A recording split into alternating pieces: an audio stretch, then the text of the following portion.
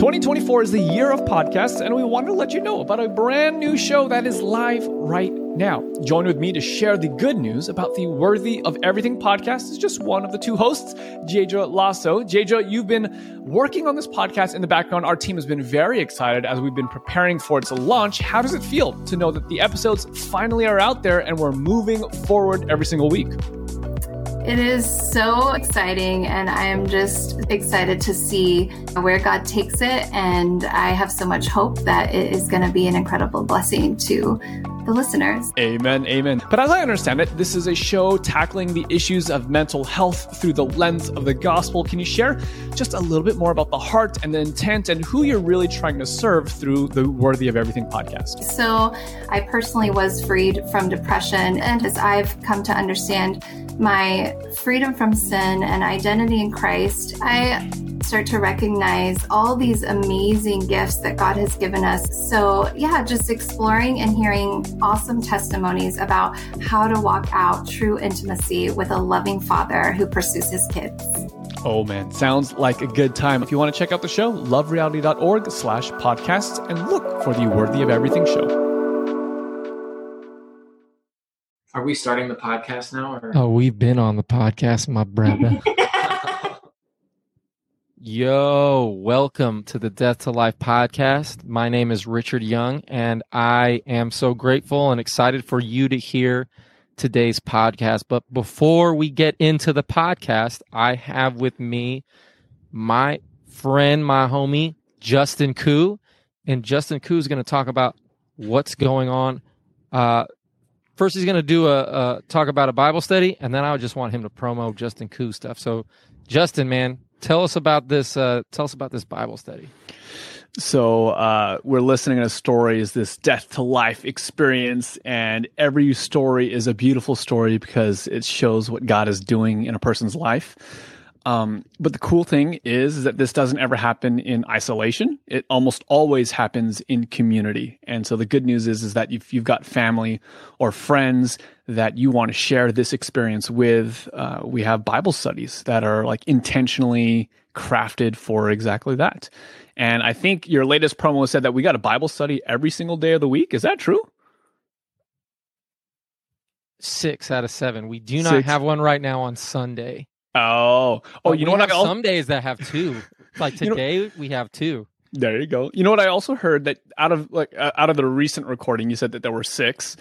That you've been to 5 out of the 6, and I was doing the math, and I realized, Richard hasn't showed up in my Bible study. I was like, man, sick guy. How is it that you're gonna not show up to mine? That's on Saturday morning. Come on, dude.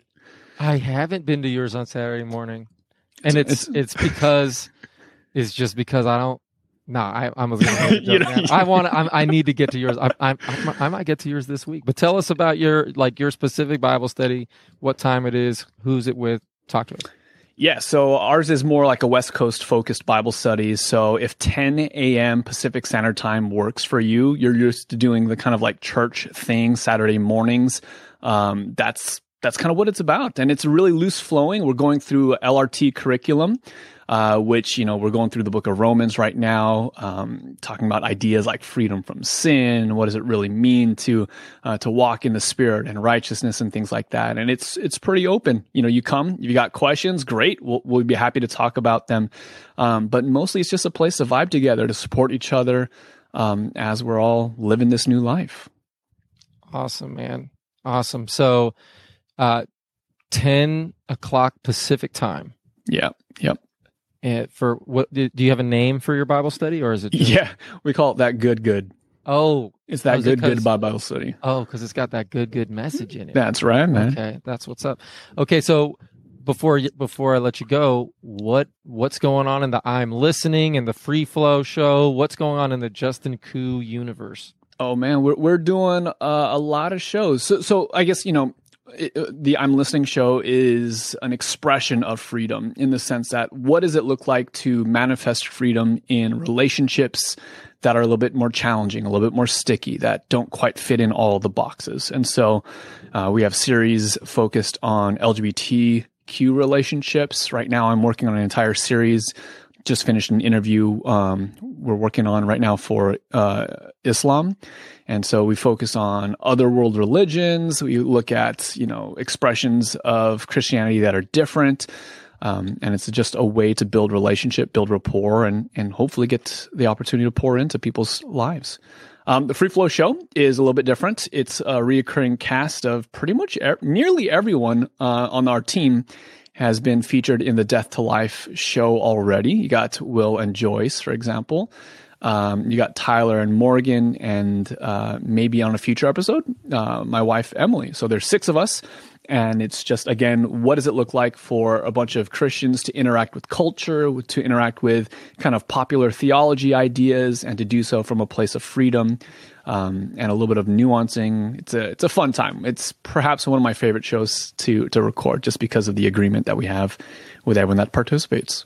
Are you guys going to be, opening up this royal family fiasco? Is that can we count on that in a future episode of Meghan Markle? That's probably what's going to happen. We just have a friend group on Messenger, and we just throw ideas around, and that's definitely going to be something that we'll see in the near future. Okay, I'm excited for it. Thanks so much for coming on to say that. So that's Justin. Check out his stuff. 10 o'clock Pacific time for that good, and then watch for his stuff on YouTube, the Free Flow Show, and I'm listening. And as we get into today's show, this podcast is Natalie Young, my wife, and I have not heard the podcast yet. I have not listened to it. I'm about to listen to it right now for the first time, and I'm so excited to hear. I think I know the story. I know the death part. I know the life part. I want to hear how she puts it. I'm so excited. Morgan did interview her, and so you get to hear her story and the victory that she's living in now. So with all that being said, buckle up, strap in. Love y'all. Appreciate y'all. Yo, Richard, are you about to do the podcast?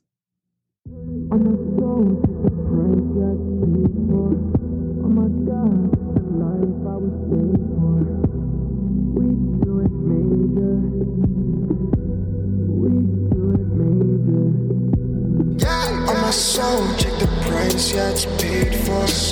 Oh my God, this the life I was made for. We do it major. We do it major. On my soul, check the price, yeah, it's paid for. Oh my God, this the life I was made for. We do it major. We do it major. Yeah. Put off the chains, we bounce, yeah. Up for the night, look out, yeah. God give me life, no clout, yeah. Well, I think that to understand old Natalie, you kind of have to understand maybe just kind of how I was raised, just briefly. I was raised Adventist. My parents had just found Adventism like a few years before I was born, so it was really new. And they definitely were taking like the Ellen White, like the law to the T kind of like method of being Adventists. And I think that's kind of a natural reaction some people have, is they see this amazing thing and they're going to work for it, or, you know what I mean? So we lived very strict lives. The idea of like those families you saw at camp meeting, like the moms wearing like floor length denim dress, and you know what I mean, the whole thing. That was me and my family. And I mean, to be honest, it wasn't terrible, because I mean, for another thing, we lived in Hawaii, we lived on the Big Island, and we were homeschooled, and we just were like home. So we didn't know that we were different, you know, like, until maybe I started getting to be like 7-8 years old. And then I was like, we're kind of weird. Like, we're very, very strict diet. And also I am the third of 6 kids. So there's 2 girls and then me and 3 boys. So also, like, we just were different, you know, we jump out of this massive van, like a church group or something. And we just lived different. So that's kind of where it started, like very Adventist. And so I definitely understood about all the Bible stories. I feel like I have like quite a bit of knowledge about God, about how, what he did for us, this amazing gift. And it was definitely framed in the way of like, God saved you from your sin. He saved you from this horrible person you were, and it was just kind of a part of everything, that we learned. So I grew up till about 11 years old in that kind of household. And then we moved to Tennessee and my parents divorced. And it was like a really big shift, like from being uber Adventist to being like Adventist, but my poor mom was stretched very thin. And so it was like not as much, hands-on from my parents. So didn't see my dad as much. And he was definitely like the influence of the intense Adventism. And so things changed quite a bit. So then, I continued learning about God. I went to church for the most part still, and went to church school. I knew about God. But I did kind of I guess I would say what was created in me kind of through like the experiences of going through that was like this anger. I just felt kind of angry, and I was young, I was like 5th grade when my parents really got divorced, and I definitely couldn't like explain it or even like rationalize it in my brain. So I just acted out. Like I got suspended for cussing out my teacher, I'm pretty sure. And I know, I don't know what I was thinking. And I mean, friends from back then will be like, yeah, you were crazy. Like you were doing all kinds of stuff. So I think that I did just feel like this anger.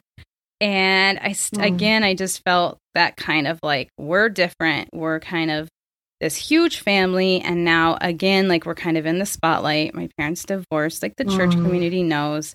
I just felt like that weird kind of feeling of being like watched, like people are kind of watching you to see how you're going to turn out.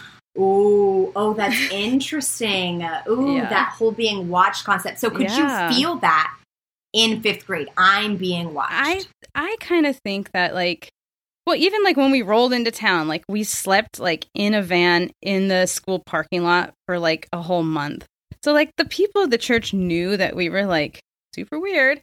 And we're doing all sorts of different stuff, like from the van, we moved to tents in the woods on our new land, and then, you know what I mean? It just wasn't normal, like anything. Okay. And I know I wanted to be just like normal and fly under the radar. Like I just didn't want people to notice me. I didn't want to be different. I wanted to be like so boring and normal, and it really, really wasn't. So then when my parents got divorced, I think, it was like another little thing added to that, like, those are the Groft kids. And I know my like personality, like I felt it, like that people were watching me and I wasn't as normal as I really wanted to be. So I think that like, along with being like angry or whatever it was, I also started to be pretty cautious. And maybe I was cautious before as far as like putting walls up, like we talked about. Like, I just didn't really want to let people in. And I don't think, again, I could really have explained it why. Like, I just started to get cautious. Yeah. And withdrew more into myself. So, I mean, I had friends and it was great, but it just was kind of superficial probably. And honestly, I do wonder friends from back then, like what they would say, like, I never really knew Natalie. And that's something I've heard from a few people throughout my life is I really didn't know her because I didn't want to let anyone close enough to hurt me. And so I was just going to keep you all over there, absolutely. I think, isn't that incredible? I started is literally in 5th grade.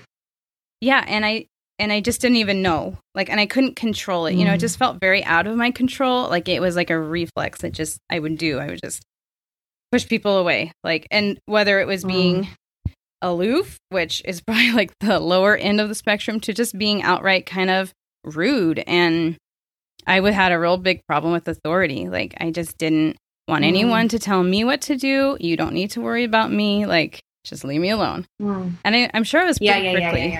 Yeah, I'm sure people just like probably got a little tired of it. Like this girl. Ugh. Yeah. So no, it's interesting. So like in the grand scheme of like development, right, and the human brain, we know that when kids have a huge shift or any sort of loss of control or consistency, we see things similar to this, where it's now I have to control something. And I guess I'll just make it relationships and what people get to know about me and how, how much I will let them in. Right. And so, yeah, it's incredible to hear you speaking. This started at 10 years old, right? And at this desperate desire to just be like, I'm okay. Like I'm in control. I'm fine. And I will be happy as long as I am. Yeah, you're fine. Everything's fine. Okay, so you're in this space. Right. Doing this. So you're in this space of I'm fine. I'm in control. I can keep people at an arm's length. I think God kind of fell into that like area in my life. Like, I'm just gonna like pretend to be just like everybody else. Like, everyone gets baptized in the 5th grade. So I got baptized in the 5th grade. And I felt God pulling on my heart. But again, I think I had a hard time letting him in too. Like, I just never got too close to him. And I think I just was maybe angry at him too. I don't know. I just felt like this just like, no. So I was like, whatever was convenient to be, that's what I would do. Like, I would just go along with it. And if everyone was doing, spiritual things, then I would. But it didn't feel like it was something that like I ever looked into in my own life or on my own time. I like really pursued God very much. Yeah, so I'd say that was like, yeah, go ahead.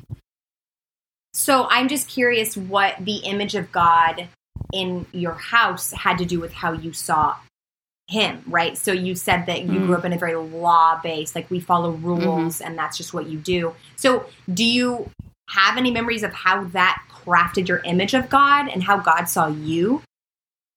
I don't know if there was like a specific thing, but I do feel like I just always had like that just understanding, like you probably were taught, but you don't really know when. So I just had like that understanding that like I had to do my part. Like you have to, and I don't think anyone used the word earn, obviously, earn God's love, but it was like, you have to ask him to forgive your sins. You have to ask the Holy Spirit to go with you. If you go to the wrong places, the Holy Spirit may not go with you. So you better choose the right things. You know, it was very much like on me to be the right person for God. Like you have to look the right way, act the right way. It just, definitely that was in my like understanding. Which plays right into the control gig, right? Like I have some say over my relationship with God. Like I have some part. And so if that's the case, then I have to look the part. I have to play the part. I have to keep up appearances so that God thinks that I am good enough for his love. Right. Okay, so tell me more about how this played out for the rest of young Natalie. So into high school, Natalie. What does this look like? Yeah. So I would say I still wanted to be a part of the group of kids who were like involved in school because I saw them as like the good kids and I wanted to be that way. But I think, and it could have been in my own mind, but I felt like maybe I wasn't as welcome in that group. Like maybe like my family just didn't fit in with their family. So then like they all would do stuff together, but like my family just wasn't really part of it. And I think I just kind of felt like I never quite fit in. So I went into high school. I know I was really a very angry kid and really like defiant because just my teachers, it was just like, I would just measure them up. Like, okay, are you going to try to control me? Because if you are, I'm going to make it very clear to you that I don't care, that like you will not, like, you won't get to me and you won't see the real me ever. Like, and if they left me alone, we were good. But I had a couple teachers who, bless their hearts, like earnestly tried to like reach me. And so I think I treated them pretty bad. Like I was pretty disrespectful in class. I just did whatever I wanted to do, pretty much. I wanted them to know that. And so, fortunately, I did well in school. Like I didn't have to like study super hard, which was good because I really didn't. And so I went through high school without any issues on that side, but I just like kept kind of going through these like phases of like relationships with people where I wouldn't really get close. I wanted to have friends. I wanted to have like that affirmation of like, you are worth our time or whatever. But I just couldn't give anything to that relationship, really. Even with guys, like really weird, like where I would like a guy, we would talk. And then if he kind of got serious, I was like, no. And like would end it awkwardly. Yeah. End it awkwardly. And then I'd have to like nurse a broken heart because I still had feelings for them. But I didn't know how to like be close to somebody.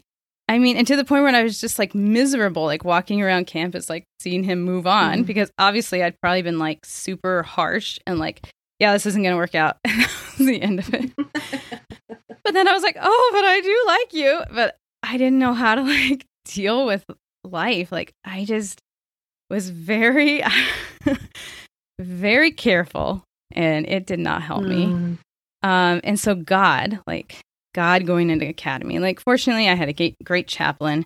There was like a lot of exposure, right? You know, there's a lot of stuff going on at Christian academies, Adventist academies. And again, I would want to be involved. Like I would put myself out there. My sister, who's like 2 years older than me, was very involved in school stuff. So I was kind of like, oh, just kind of tag along with her and do the things that everyone's doing. But it just never felt right. I always felt like that imposter syndrome. Like, I don't know. This isn't actually where my heart is. I'm kind of faking spirituality, you know?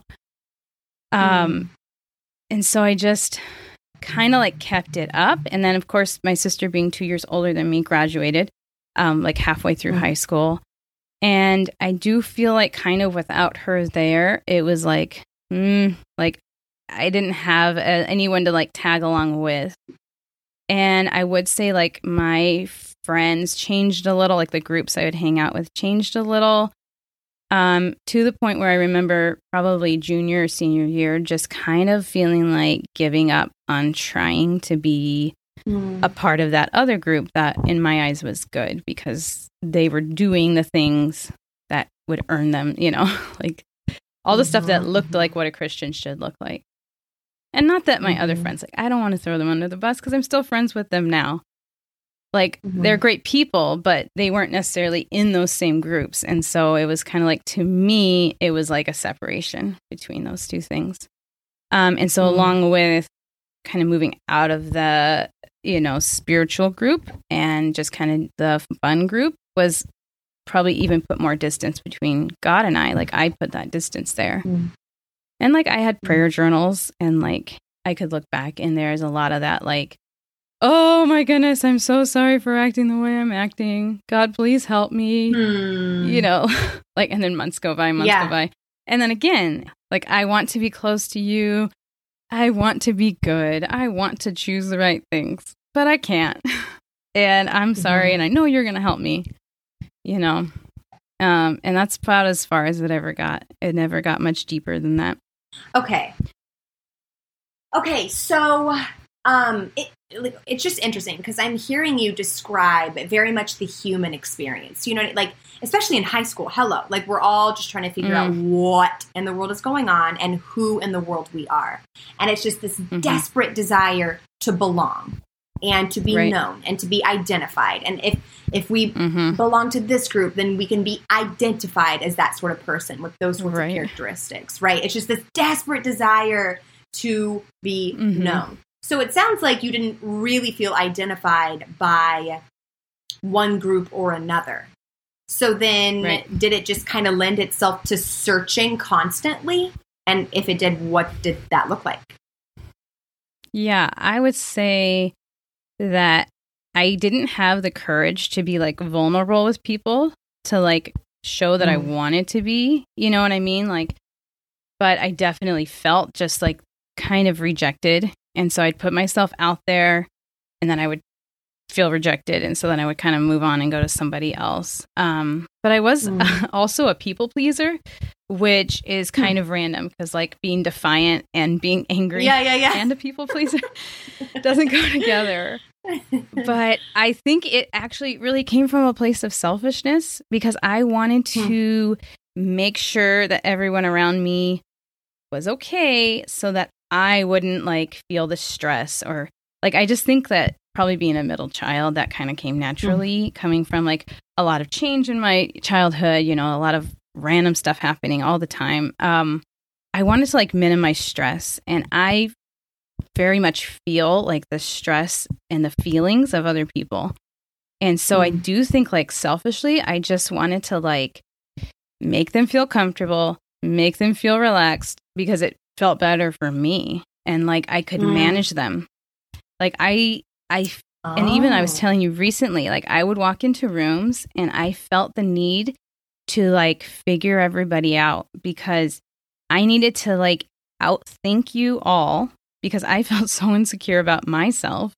And I was very nervous about like every little thing I did.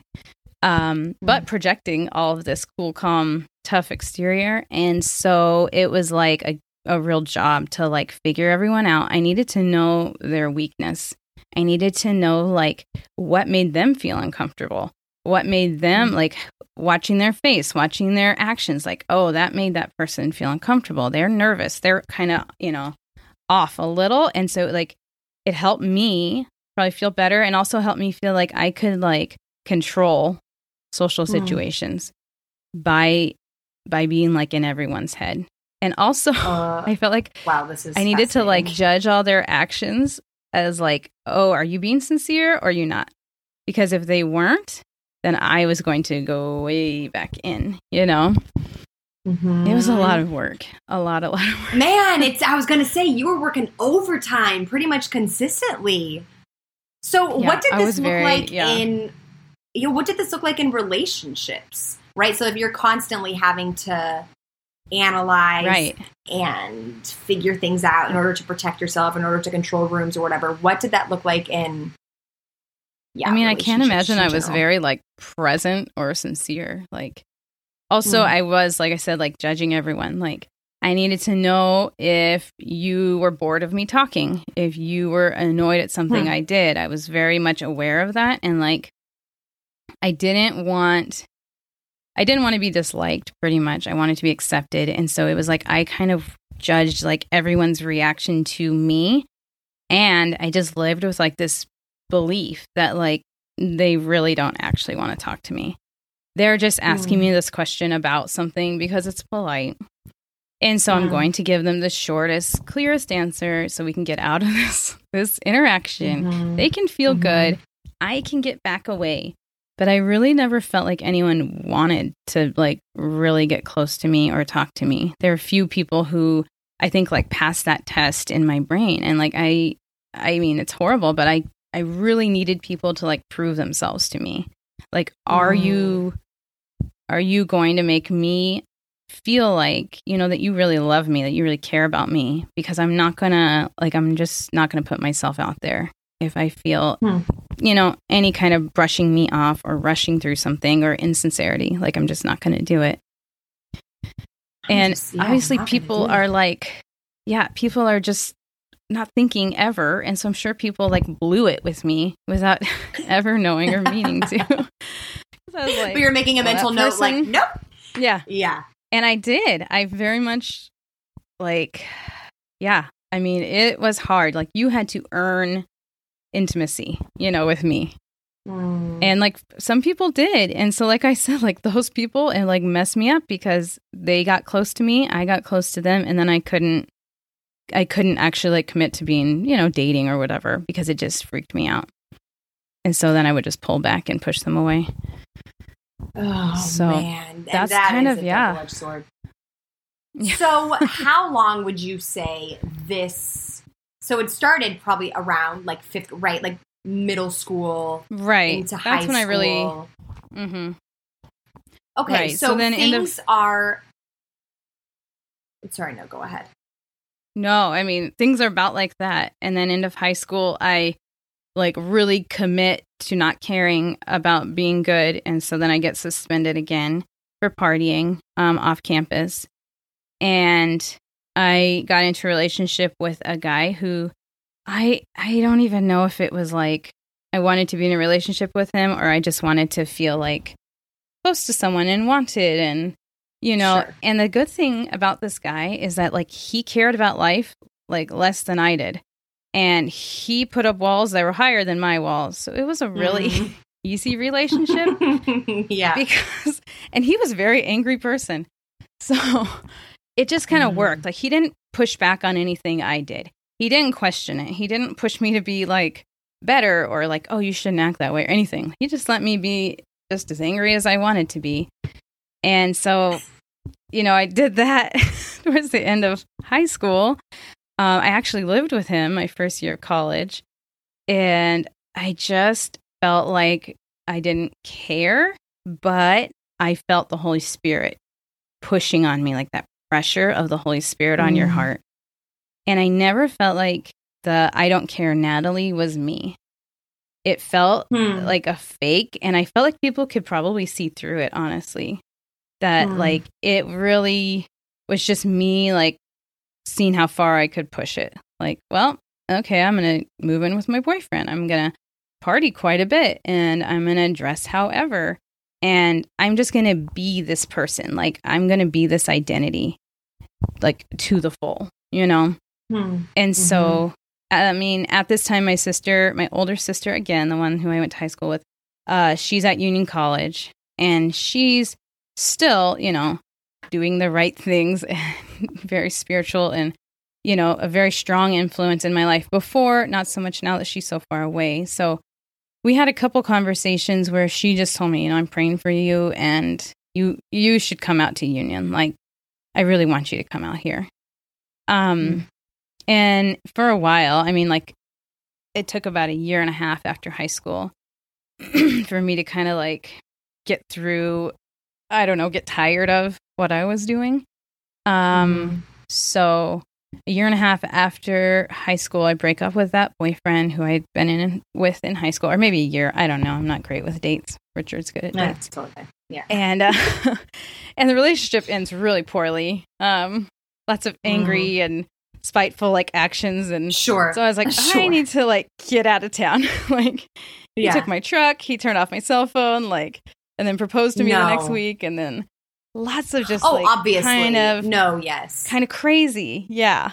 So I was like, I need to get away from this. And it was like, I decided I moved out from his house. And this is like in the fall, like we broke up, moved out. And like within, I don't know, a month, I was at Union for, the spring semester.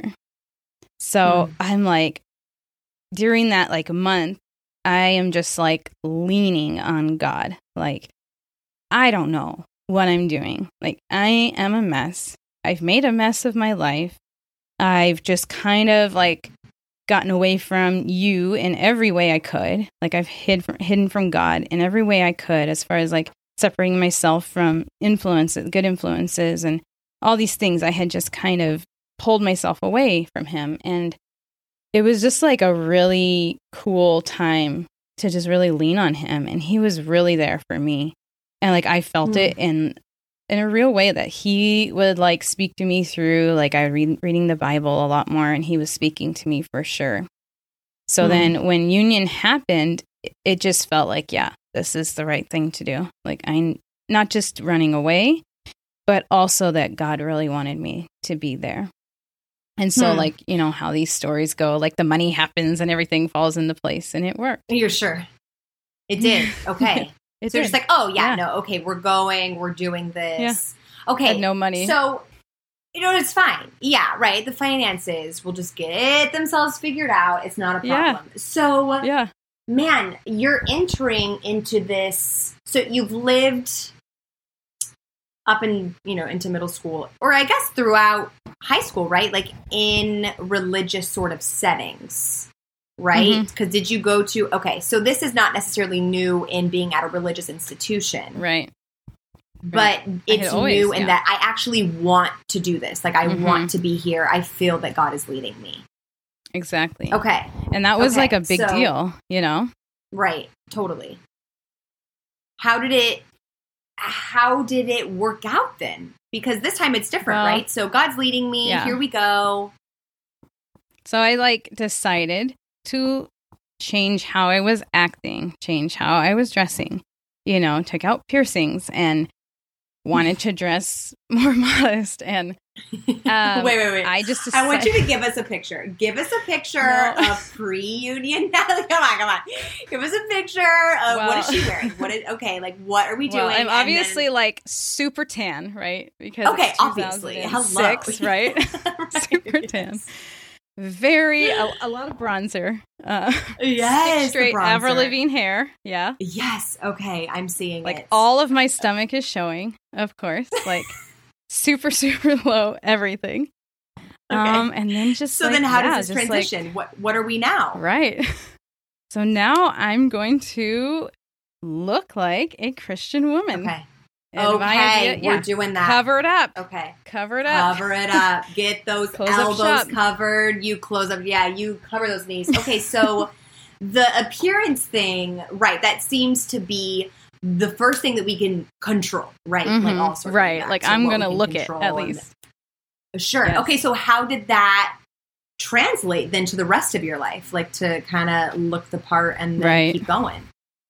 Well, I think I knew I don't want to date for a little while. I was in this relationship. Okay. It really imploded. It was ugly. And I really shouldn't have been in it in the first place. So I knew, like, I'm just not going to date for a while. I'm going to focus on me. And, you know, date myself. It's my favorite. No, I've never actually said that in life, really. But it was that idea. Like, I just need some time. Okay. And also, I knew I wanted to be in a Christian marriage. Like, I knew that is what my heart really wanted, that I really felt like I wanted to pursue God and like, pursue God. Like, I'm going to do it. And so I did. Right. I mean, I tried to, you know, tried to have devotions and read my Bible. And I mean, it just never got too deep because I still felt like I kind of had to like earn it. And so it was hard for me to read the Bible. It was like, yeah, that looks really good. I want to love the Lord with all my heart. I want to, you know, I want to have faith that helps me to be obedient. I don't want to sin. All these things I wanted, but it was very hard to manifest it, right? I mean, obviously. Yeah. So, yeah, it still stayed surface, but I was open. Okay. I was open to God. But it was the desire of your heart. Like, the desire was, I want to know you. I want to love you. I want to live for you. Okay, so it's tricky, though, to enter into that when the expectation is, I have to do it. Like, I have to work. I have to earn. I have to achieve. I have to control. Very much. So then you lived in that all through college, I'm assuming. Just the working and earning a relationship. Yeah. Okay. Kind of. I mean, I tried, and then I just would kind of give up and have those times where I was like, I just can't really do this. Like, it doesn't look like it looks for other people. I don't actually, like, it feels like work. Pursuing God is a lot of work. So there's something wrong with me. Like, I'm not doing it right. I'm not disciplined or whatever it is. Like, I haven't put in enough 6 a.m. devotionals because it's just not, like, easy. It's not what I really can do all the time. So it was kind of, you know, up and down. Yeah. Man, and this is where we have the phrases where, like, people will come back from, like, a Christian summer camp. They're like, I'm just on a high. Like, I am just riding this Jesus high, honey. And it's, like, just this idea that it's always based on feelings, which are rooted in how much we have done. Like, I'll feel good as long as I have been present. Like, I have done the thing. I have done my part. Oh, yeah, it is an exhausting place to be stuck in for sure. Okay, so this is where you are spiritually. We're kind of, we're flowing, it's up and down, it's happening. So in the relationships, did you stick with the, I don't want to date? Right.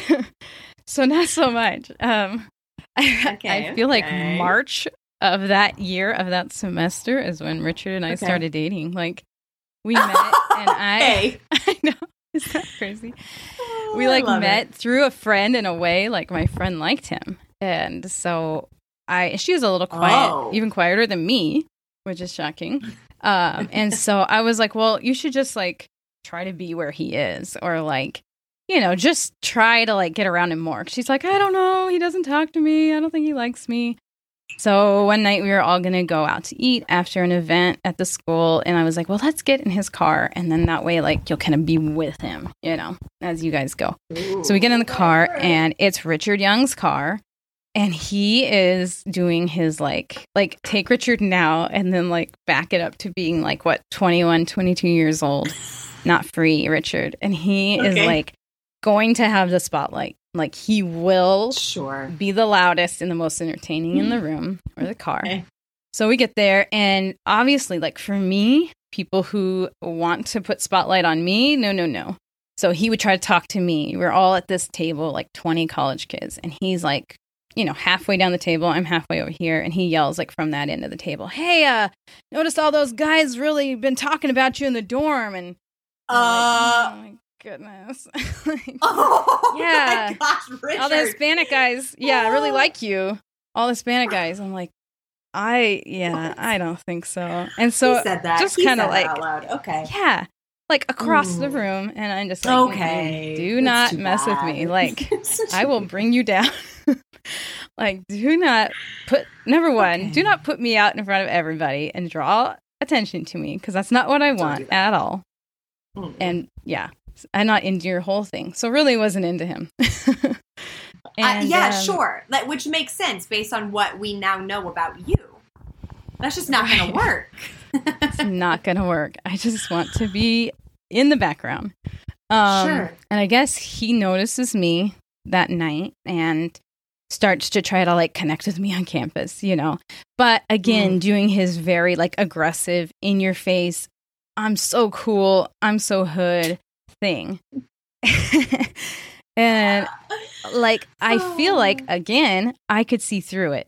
Like, I could see that he really was insecure. I mean, and that he really needed this attention. Like, he really needed it. And so, of course, I'm not going to give him any attention, you know, right? Like, that's what you're working so hard for. No, not going to happen. So it just really was like an unlikely thing because I was not having it.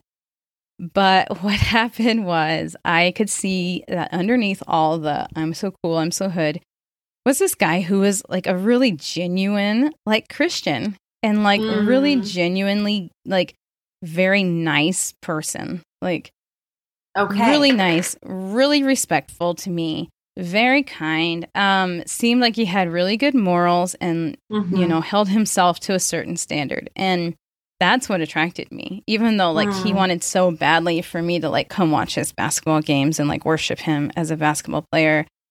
I just wasn't into that either. No. He would like lay on the court after a loss and like pout. And like, I just could not be a part of it. Boy. No, we simply can't do that. And so no. I just couldn't go. I was like, I don't want to do that. So it really like is like a benefit to him that he really had like this actual genuine personality and great heart, you know, because then I just couldn't deny it because he was going to be the guy. Exactly. You know? Exactly. Yeah. It circles back to this. I do want to be a Christian and I want to marry somebody who also holds that value and that standard. Okay. So you see, and you're like, wait a minute, it could work. You know, we could make this happen. It's so interesting because from what we just learned from his podcast is that he desperately needed that thing, just that affirmation, those words of just like, oh yeah, no, you're great and you're talented and I love you. And you are the complete opposite, right? Like if I know that you want it, you're not going to get it from me. And so it's almost like because of that, you guys just fed into each other in this really interesting way that worked, right? Like it's what he worshipped eventually, me. Right? Because he was going to do whatever it took to actually get what he wanted from you, right? Which was the affirmation and the love and the attention. Yes. And so you could just be like, no, and you could just like come along and keep doing it over and over again. Okay, very interesting. So then you end up dating, right? You're together. It's happening. End up dating. It happened. I went against everything. Didn't date myself. I dated Richard Young. Praise God, right? Here we are. Praise God. So, I know. Yes. We love it. So tell me about that relationship. This is now a relationship. You're out of your ex scenario with the like toxic anger. And he's this Christian guy with similar morals and standards. So now what does this relationship look like?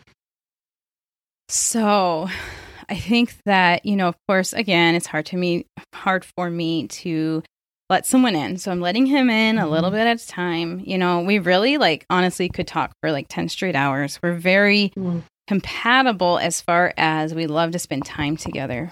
But there's not a lot of compatibility outside of that because he, as we all just learned, came from this very conservative, has a Latin background, very much going to do the right thing if it kills him. We learned that that. And I don't think I fully understood that till I heard his podcast. I'm like, I'm not crazy.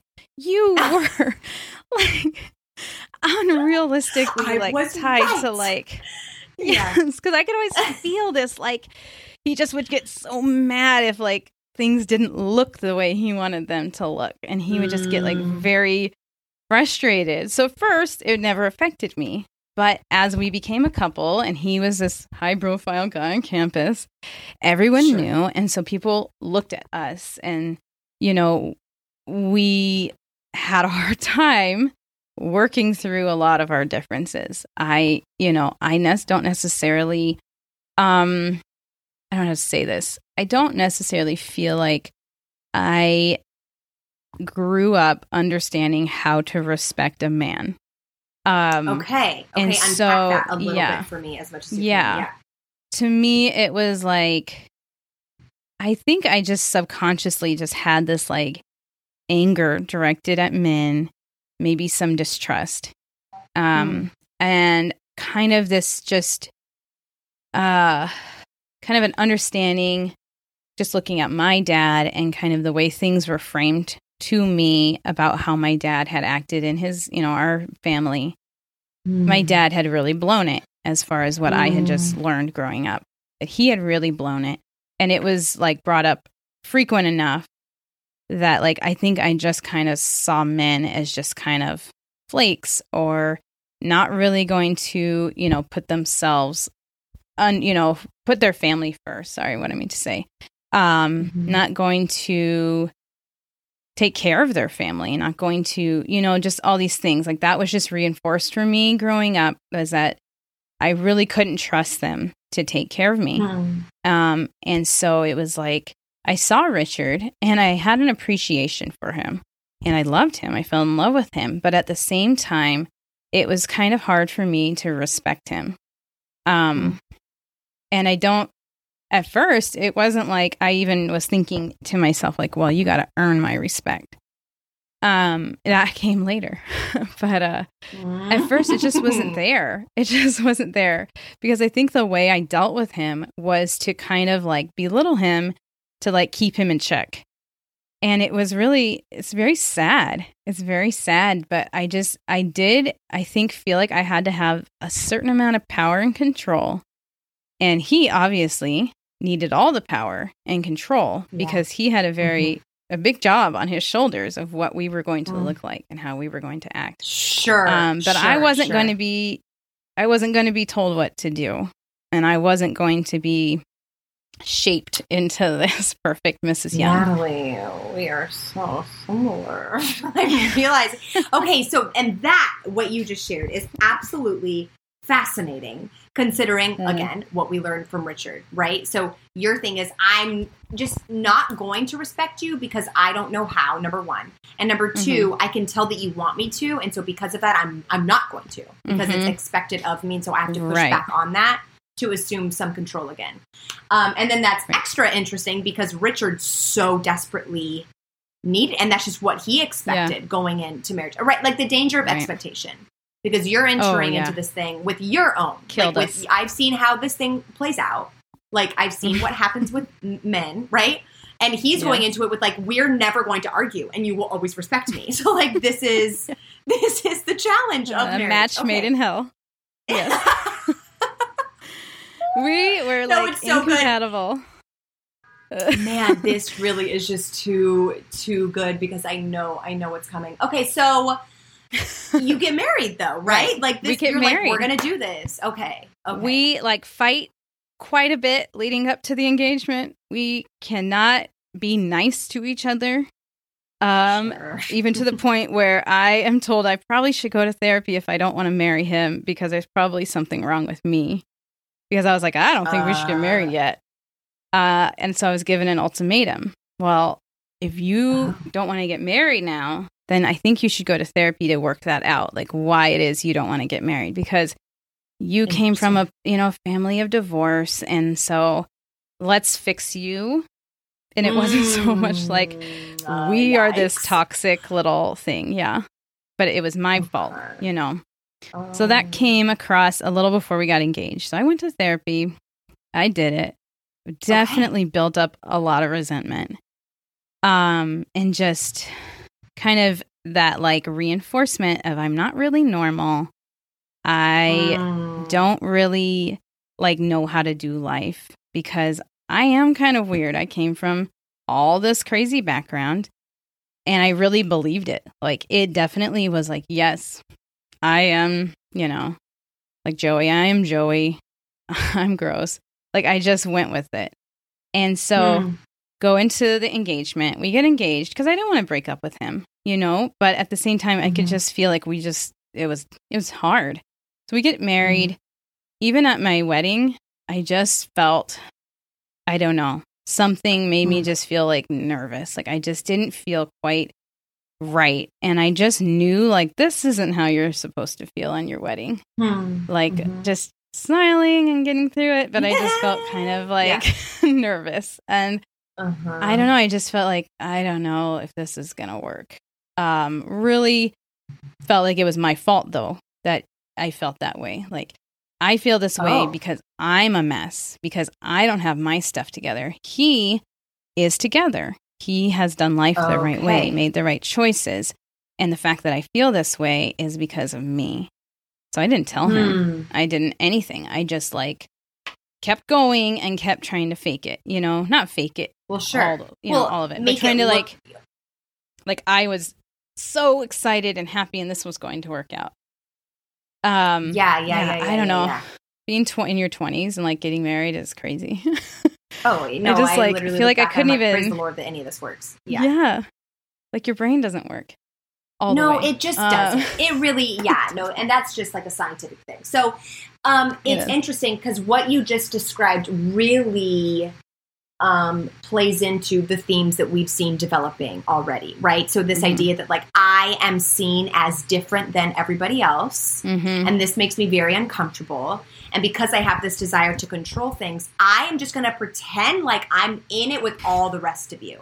Like I'm just as happy as all the guests at my wedding. Like I am absolutely on board with this. Right. And meanwhile, you're thinking like, wait a minute, maybe something not is off. Though.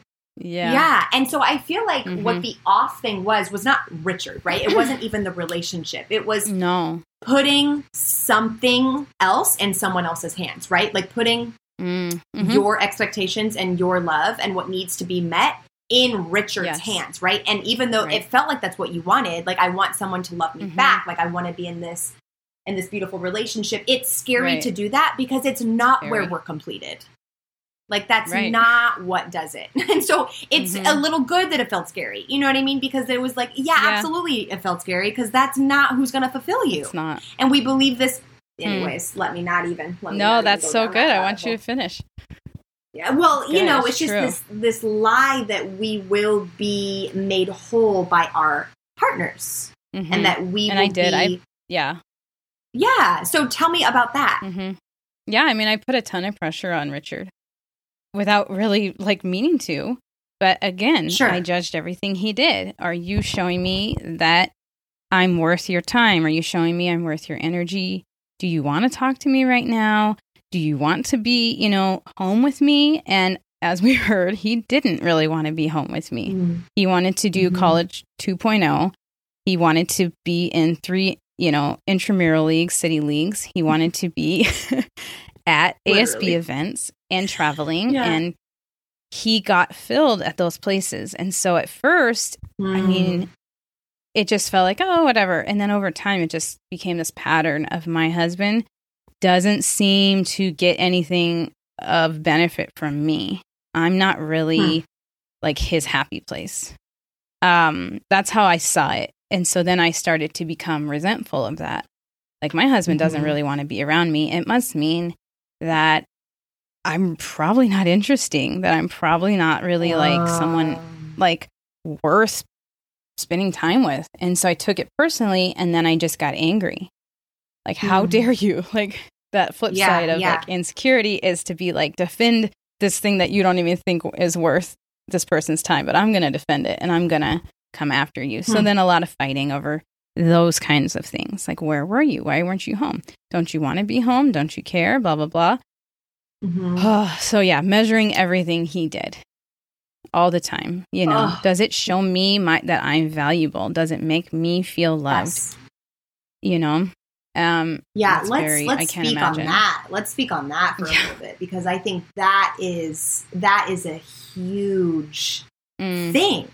In marriages, relationships, but in specifically, but specifically marriages. So tell me more about what it felt like to desire this thing from someone else and not receiving it. Like, what did that do for the relationship? Not a lot. Right. But yeah, so I said, spoiler alert, nothing. Okay. Definitely the resentment. And then to go with that, you're not making me feel valued. You're not speaking my love language. To go with that, he was also putting so much pressure on himself to create this marital bliss. So that looked like him getting really angry at me. You should want to do this. You should act a certain way as my wife. We, like, one of the silly things, like one day, a week or so into getting married, it was like 6:30, and he was like, "What are we going to eat?" And I was like, "I don't know. What do you want to get?" And he's like, "Well, I don't care. Just whatever you make." And I was like, "Oh, I have to make it?" And like, just like these little things, like realizations of like, you are expected to take care of me completely. And if you don't, it means that you don't respect me. You don't respect the position that I'm in as your husband. And if you don't respect me, like, what's wrong with you? Why don't you know? And it would just be like these like horrible fights of like kind of attacking each other's characters, because it was like, you're not giving me the thing I need. So what is wrong with you? You must be this horrible person, this person who is hateful, this person who is selfish, this person.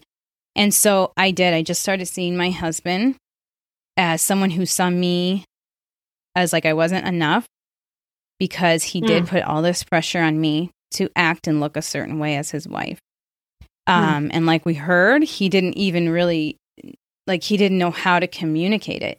And so he would just get angry, and it would be about a silly thing like dinner. And so I'd be like, "Well, why are you so mad? Like, I just don't get why you're so mad." And he couldn't really communicate it. Like, "Well, it's because I feel like I have to perform. I have to create this marriage, this perfect picture, perfect thing."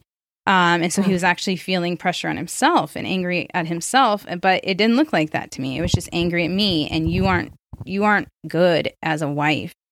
I would say things again like that theme of, well, how would you know how a marriage is supposed to go? How would you know? Just like a lot of decisions, like bank accounts. Like, he wanted us to have the same bank account, but then he would hound me about every dollar I spent. So I was like, well, I'm done with that. And that became like a huge area of contention, because why would you want to have a separate account? Like, we are married, and married people just do this. But that would be like the end of his explanation. I'd be like, yeah, but why? Like, do we have to? You're like, this is the beginning of a conversation. Yeah. Like, I don't get it. And he could never like explain anything. It was just like, well, because we have to. And for me, again, like, I internalized it. It's my fault. I'm not quite right. There's something missing in me. And so I just can't perform in this marriage the way my husband would like me to perform. I'm just not it. So years of that, And obviously, that's fun. it That just sounds gets- like a really fun time. it just gets uglier and uglier, and we get more and more angry and hurt at each other. I mean, our fighting just becomes vicious and relentless and just, I mean, constantly fighting, a lot of fighting. And I mean, just a lot of trust got broken down. I mean, a lot of like my ability to put myself out there, because it was pretty tenuous to start with, that ability, you know, that little reach out there to be like, I will be open. And I just kind of took it back. I didn't want to be vulnerable in front of a person who lost their temper, who could hurt me. You know what I mean? The way that he hurt me in fights. Sure. And I'm saying verbal, not anything like that. Just the way we would fight. It was very hurtful because it was like attacking me personally. And I attacked him just as bad. Like, I'm not faultless. Yeah. The old Morgan and Natalie's of the world aren't just going to sit there and take it. Like, we will be active participants in this hurling of insults. And I had him all figured out, and I knew how to hurt him. I knew what and he you did wanted. know, and that's the thing. Yeah. And I did. And so we get to probably, I don't know, we had kids then, 4 years into marriage, 4 or 5 years into marriage. And that was just like another area where I did not feel like I was worth his time, because parenting in his, you know, in his eyes or in his experience of whatever he came into marriage with was my job. It was all my job. He would be there if I specifically asked him to do something, then he would do it. And I also had a ton of pressure. I wanted to be a great parent because he had quite frequently told me about how wonderful his mother had been as a mother, to the point where she's written books. Like, she is very good at being a mother, very good at being a wife. And I was occasionally measured up to her. And then frequently in my mind, I would take things and be like, yeah, I know what he's thinking. And he may or may not have been thinking it. But I went into being a mother as like, okay, I'm going to do it the right way. Like, I am going to shine at being a mother, because I wanted to be a mother with my whole heart. Like the second day we were married, I'm like, all right, let's have a baby. And he's like, no. Because that's all I wanted was to be a mom. Yeah. So it was what I wanted. And I knew, like, it made me happy, definitely being a mother. But it then again was another area where I just felt like I was being measured against this perfection, and I was really falling short. I developed like postpartum depression and anxiety. And then I don't know, it just kind of took hold of me, and I just felt like this very, I don't know, anxious loneliness. Like, I was very much alone. Like, I think being a new mother, you feel very vulnerable. Like, okay, yes, I really want to go into this. Yeah. Yeah. I really want to press in because I feel like you have a very unique experience with that nobody really has. I don't know about BB, but aside from all the other people who have been interviewed, nobody can really speak to that. And I think it's absolutely essential that we do. So, you know, just for like the freedom element that can exist in the post. I know. I want to have a kid now. Anxiety. Right. Yes. No, exactly. Okay. So what does life look like in postpartum depression? Well, it was very flat, I would say. You just feel very flat emotion-wise. You don't have highs, you don't have lows. Nothing makes me happy. I just didn't feel anything. I just felt blah all the time. And then the anxiety would just come on out of nowhere, where I would just feel like that pulse racing, to the point where it was like a week after I had the baby, and I thought, oh, maybe I've developed some sort of like postpartum infection or something. Like, I really felt like I was like, because that was the first time I'd ever had an anxiety attack. And it was like this pressure being put on me because my mom was in town and she was giving me her parenting advice. But I had to go with my mother-in-law's parenting advice because Richard was putting this pressure on me of like, wait, you're not going to change the plan. Like, we have this plan and we're going to stick to this plan. And I had like a full-blown panic attack and just felt like horrible, you know, just pulse racing, sweaty, everything. So that kind of keeps going on and off during pregnant or during postpartum period. I'm home, you're on maternity leave. My husband doesn't necessarily care about the baby, like to him. And he would just say like, well, I'll connect with the baby when it can talk. Like, I'll be interested in it. And I was sleep training Nola, and I was constantly 24-hour care. And I just felt like I didn't have an identity anymore.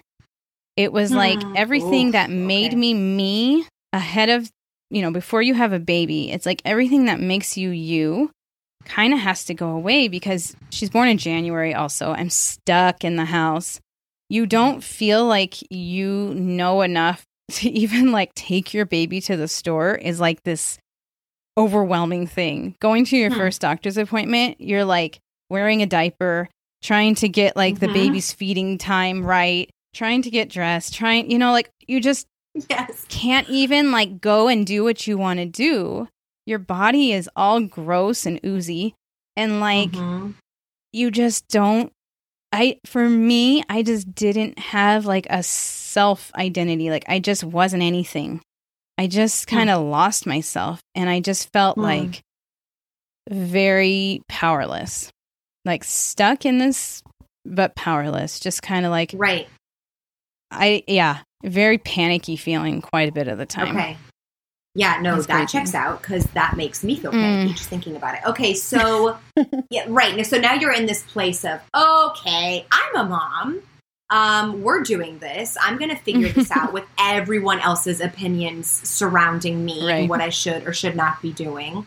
My husband's not, like, involved in the way that I think he should be, and because of that, the way he's I had feeding into envisioned. this lie. Right, exactly. Yeah. And so because he's not, it's feeding into this lie that I believe about men to begin with, that they can't be trusted, and so it's interesting how our life experiences tend to like feed into and support lies that we believed very early on, because they become the lens that we see people and the way that we see things. And so while that might not have been the reality of the situation, right? But because it's what you know and it's how you see things and experiences, it's like, oh, now you're not trustworthy. Like you are just co-signing all of the beliefs that I've already had about you. Right. So, how is it then? Where's God in this? Where are we that's true. Spiritually? We left him behind in college, all right? So we're bringing it back. Where are we spiritually? I think I was back to the whole like, God, I messed up again. I yelled at my husband, and I'm just pitiful, and I'm a mess, and I really would love if you would bail me out and fix me.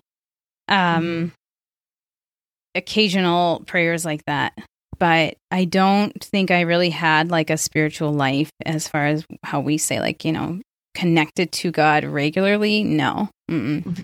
I like even thinking like, where was God? I don't know.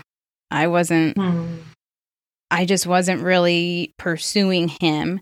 I felt far from him. And I think the situation, the more my husband let me down, I think I got more angry at God, because I really felt like God had brought me to union. I really felt on a certain level that Richard and I were supposed to be together. But it was like, here we are, we're together, and this is horrible. Like, I don't want to do this anymore. I'm all alone in it. I'm just, like sledging through as this mother. I don't think that's a word, sledging. I can't think of the word. Let's just roll with that. Yeah. It wasn't pretty. I just felt like I was barely getting through life, and I was alone, not wanted, and I was also a disappointment to my husband. And so that just made me feel even more angry. I was just angry. And like it gave me like this justification to be nasty. Like, my husband doesn't do anything, so I can talk to him however I want. I'm tired, so I can just be rude. I can be disrespectful. It was like it justified a lot of really negative behavior that I just kind of like allowed to just build in me. Like, this was who I was now, and he knew it. He could feel the disappointment I had in him because he had let me down. And So it's terrible. How had he let you down? Just in not being He didn't make me him to be? feel right. He didn't make me feel good about myself. And that's not what I would have said at the time. I would have given you like literally a 2-page list. But it all added up to my husband doesn't make me feel good about myself. He doesn't make me feel worth anything, like, because I needed him to show up and be involved or something. And the thing is like he would try to do it, and it didn't always like have the desired effect. Like he would be present, he would be involved, and it's just like I still felt empty and low. And then it would add to this guilt. Like I just would carry around this guilt of like, oh, it's me. I'm just messed up in my head, and it's all me, because he is trying. Like, look at him trying. And like, you can't even look at him and see that he's trying and give him the benefit of the doubt. You're just this hateful person. And I really believed it. Man. And, okay. So that's an interesting thing. So what you're describing sounds like what I've read in the Bible and that I've lived personally. It's this crazy desire, honestly, to keep record of wrong. And as it turns out, perfect love does not do that. But that's not how we were living back in these times. So it's just this thing of, oh, well, I have to keep track of everything that you've done to me because I need to make sure I know where we stand. So because I have to be in control. Like I need to protect myself. So because you've done all these things, I'm keeping track of them. And you can try and earn my love and my trust back, but you're going to have to double time, right? So you're going to have to make up for what you've done. Right. And then it better look right, sound right. That's right. It better be perfect. It's an uphill battle. It is an uphill battle for these individuals. And but it was so self-righteous, right? Like, well, no, like you did this yourself. Like, if you would have been good all along, we wouldn't be here. Right? Like, oh, I'm sorry. Yes, I did feel perfectly justified. And people, and like you'll hear him say, people saw, certain people close to us saw how he was at home. And it was almost like worse because they would commiserate with me, or I could commiserate with them, and they would empathize with me, sympathize with what I was going through. And then I thought, he is this thing I see him as. He is selfish and only going to do da-da-da-da-da.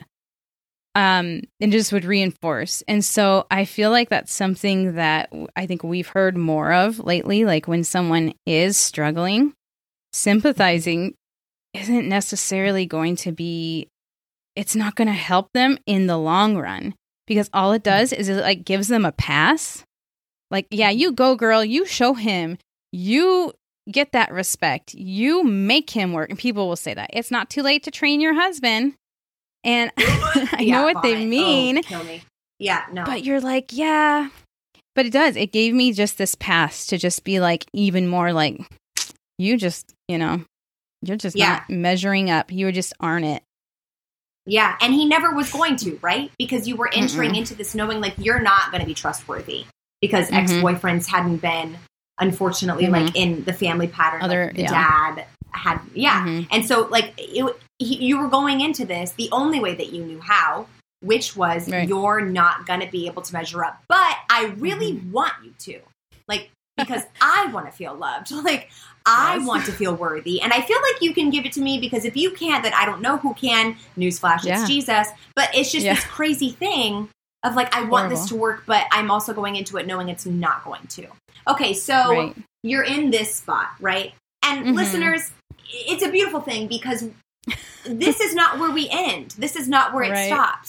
But what we're describing, what you're outlining, and we're kind of getting into, is actually a very high percentage of marriages.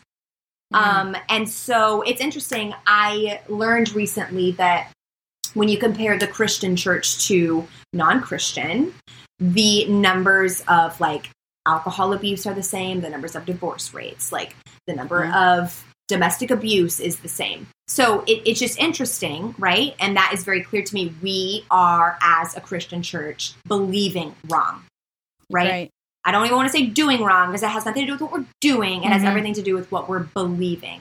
Because what you believed going into this was that you had to work, right? And that people then had to work for your love and your trust. Right. That's the thing. I couldn't give him any slack because I was working hard. Why aren't you working hard? I'm trying to do all the things you want me to do. I know how to work hard. I can muster it up and I'll just keep working. And so that's where I was, definitely. We moved to Minnesota, like you probably heard. We moved up there in 2015. And I was still going to work on this relationship. You know, we were going to figure it out. We both were committed to staying in the relationship. And Richard would say, you know, I don't want it to just be good. I want it to be great. And I knew, like, and it was kind of touching. Like, he is very devoted to this relationship. And so on some levels, I felt very touched. Like, he really won't give up on us. But then it also just felt like he was going to like self-help book us into a happy marriage. Like we were taking the quizzes about our sex lives. We were doing the communication books and the, you know, all the tools. And I had gone to therapy again in Lincoln, probably before my daughter was born. I went by myself. We also went to couples therapy in Lincoln. Neither of those were great. One of my therapists was like, I think you should get divorced. And I was like, I don't know if this is like this is like a trick or if she really meant it. So not very helpful. Yeah. And so we were still trying to fix it. We get up there. He said, you know, in his podcast, he explains he even more so didn't want to be home. Like he wanted to be in the dorm or in the gym or out talking to people. He didn't want to be home. And I mean, it makes sense. I was this very record of wrongs taking wife, very, you have let me down already today. Are you going to dig yourself out of this hole? You know, like that's just how I acted. And I mean, but because he didn't want to be home, it just kept reinforcing this, like, you're really just not worth loving. Like, he just doesn't want to be around you because something's wrong with you and you're really just not worth it. Right. So then we had, very ugly fighting again. We had another kid, of course, like why not? And he was born up there in Minnesota.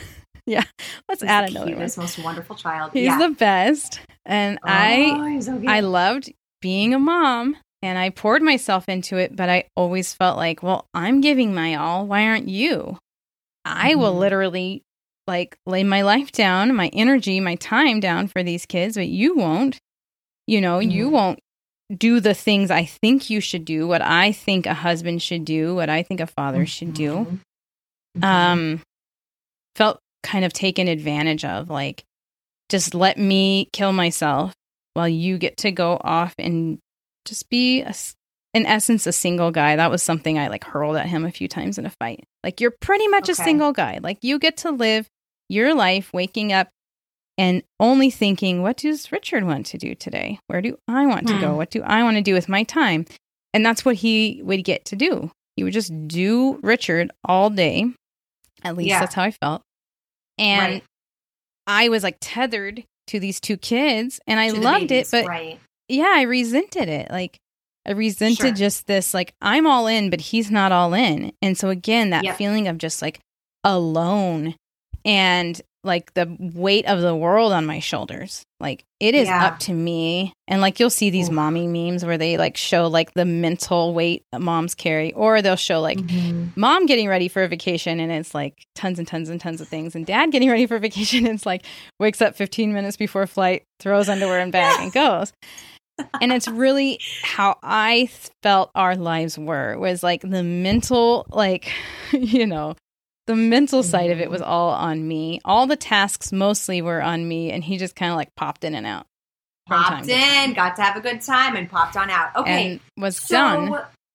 Right. Yeah. Until the next fun time. So you're in this for years and years. Now you're two sweet, precious babies in. Oh, yeah. And it's kind of still the same trends, the same theme of we are living at each other's expense. Like you have to meet my love languages in order for me to feel loved so that I can love you. So we hear from Richard that something changes, right? And he realizes this truth that is the gospel. And things begin to change. What does that look like on your end? Because you're still carrying your stuff. Yes. And I had, at this point, pretty much checked out of our marriage. As far as, like you said, like the fighting would boil down to a record of wrong, proving I would love you the way you want me to, but you've done all these things wrong. So you fix this, I will fix this. And then we would say over and over, okay, so we're going to try to just give each other the benefit of the doubt and like not think the worst of each other. And we're just going to love each other. And like, we would just like, that would be the end of the fight. And like, that was our hope. And like, okay, tomorrow's going to be better. So then that's kind of after a while, I just couldn't like rally and like be like, yeah, this is fixable. I can do better. You are going to change, like give him that benefit of the doubt, or even myself. So the fight started ending with, I don't know, me saying, I don't know what to do. Like I am just empty. Like that was a big thing. I felt like I was trying to like fabricate love out of thin air. And it felt like a very real, like I'm just empty. And I just feel like I'm a black hole of negativity.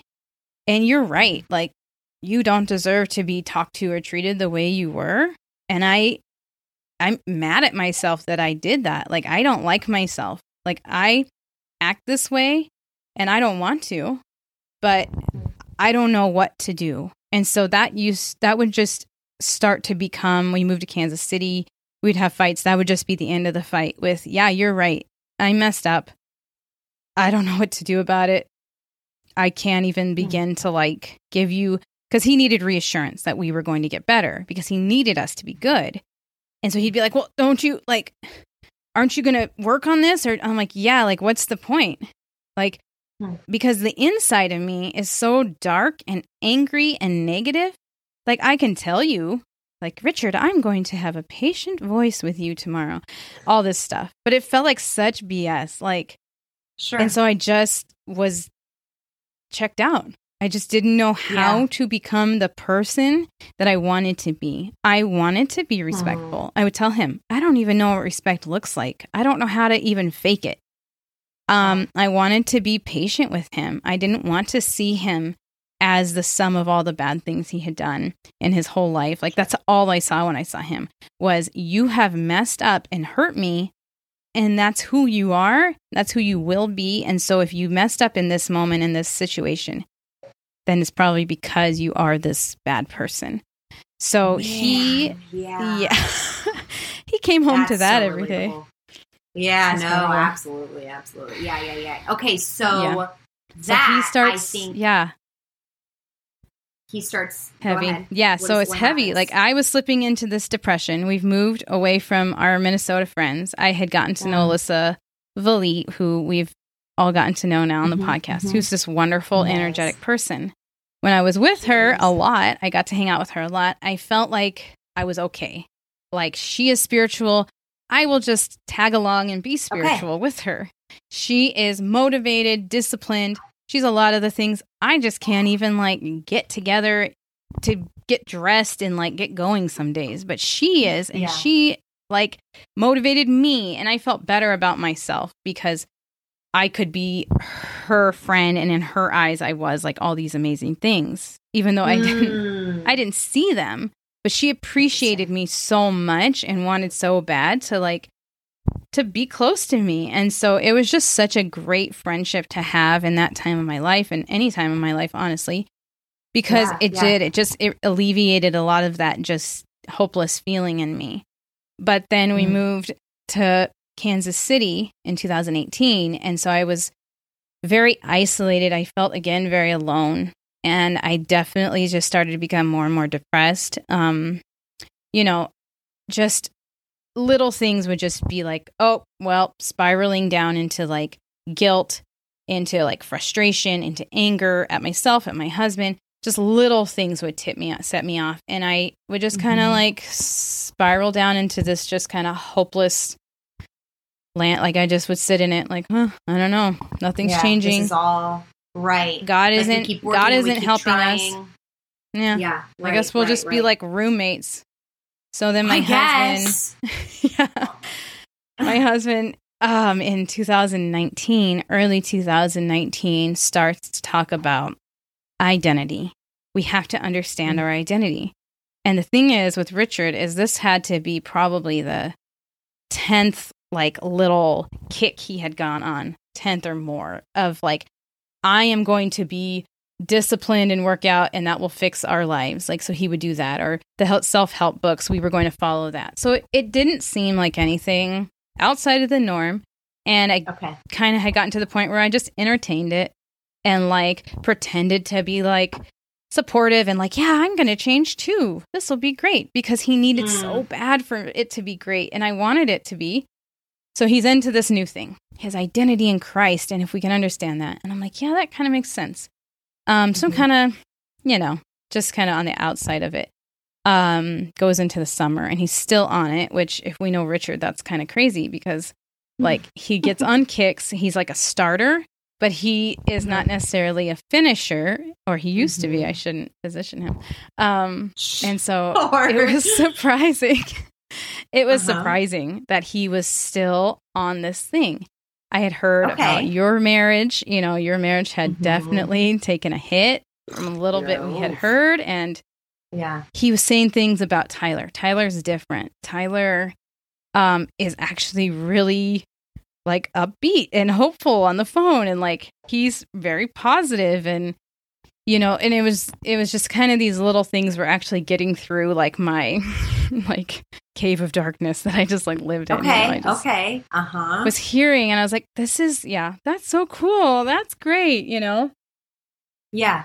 And he would talk about, some of these things he was understanding about himself. And I would think, like, I would put it, put myself in it and think, yeah, but like I could have freedom from certain things holding me back because he was experiencing that.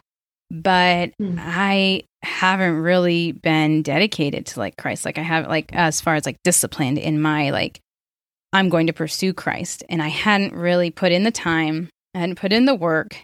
And I could just see this like dark heart that I had. And I was like, yeah, I don't think that I can have that yet. Maybe I could have it at another point if I can just clean up this whole like disaster that I'm in. That's like a decade in of just, taking a hold of me. I was just in it.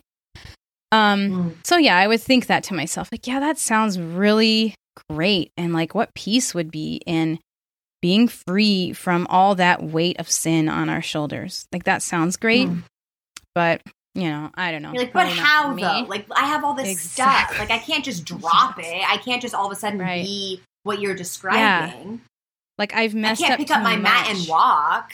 Yeah. You know what I mean? Like I have to like rectify the situation first. And I hadn't. That's that and work. I didn't feel, I had to work and I didn't have the power to work anymore. So I was just like, and then it kind of felt like part of his experience. I was like, maybe this is a cult. Like, I don't know what my husband's gotten into, but these people have like a language to themselves. And it's like he's just repeating everything I hear Tyler telling him. And he's just running with it. And so I was a little skeptical of the whole thing, I get to that. be honest. Very relatable. Very so I just kind of kept it over there. Yeah, absolutely. So you're hearing him and you like it, right? Like it's checking out. You're like, okay, that sounds good. I just don't know, however, if it's possible. It's not for me. Do you notice? Yeah. Right.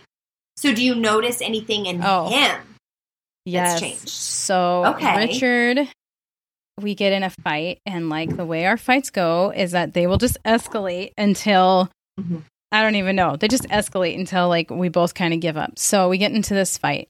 And I think I had been just like really angry at him, and I said something really rude. So he's very mad at me. Like, he is going to show me that he's mad. He is going to show me that I messed up, and I'm going to have to like somehow convince him I'm not going to do it again, because this is our fight, right? So he's doing the really loud, angry thing, and I'm coming right back at him because I don't like to be yelled at, and I don't like to be in confrontation, and it just doesn't feel great. So we're doing the really ugly fighting. And then it just like 2 minutes in, and he's just like, never mind. I don't know what he said. Kind of was like, I think I'm okay. I'm okay. I'm not going to like force you to apologize or something like that. And I was like, what in the world? Because I was very used to how our fights worked, because he would act really angry and mean, and I would take this like position of, well, I didn't act as ugly as you in that fight, and I would shame him, and like then he would have to work his way back to being close to me again. Yeah. Like, don't even talk to me because you just acted like a real jerk in that fight, and how dare you talk to me that way? How dare you lose control and lose your temper? And I knew how to do that, and I knew how to maneuver it and gain the power back, and that's how I guess I just did fights. And now he did this little move of, it's okay, you don't have to apologize. I'm all right. And I didn't know what to do. Yeah, I was going to say, what did you do with that? I didn't do anything. I think he left the room, and like immediately I was like, oh, I just felt bad. Like, I should just go apologize. Like, I immediately wanted to apologize to him.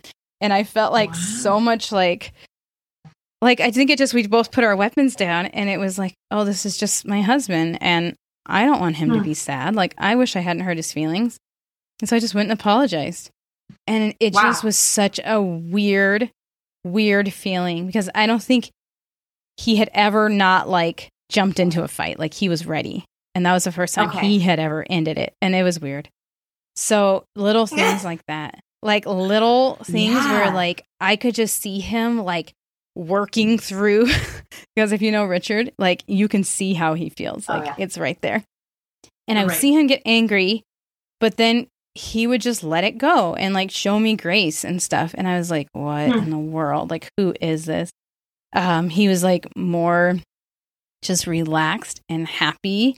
And he didn't seem like he was like having to like convince the world around him that he was this good guy and that he, you know what I mean? Like, because before it was like very much like he had like this whole thing, and it was just like he just kind of, there's more peace in him.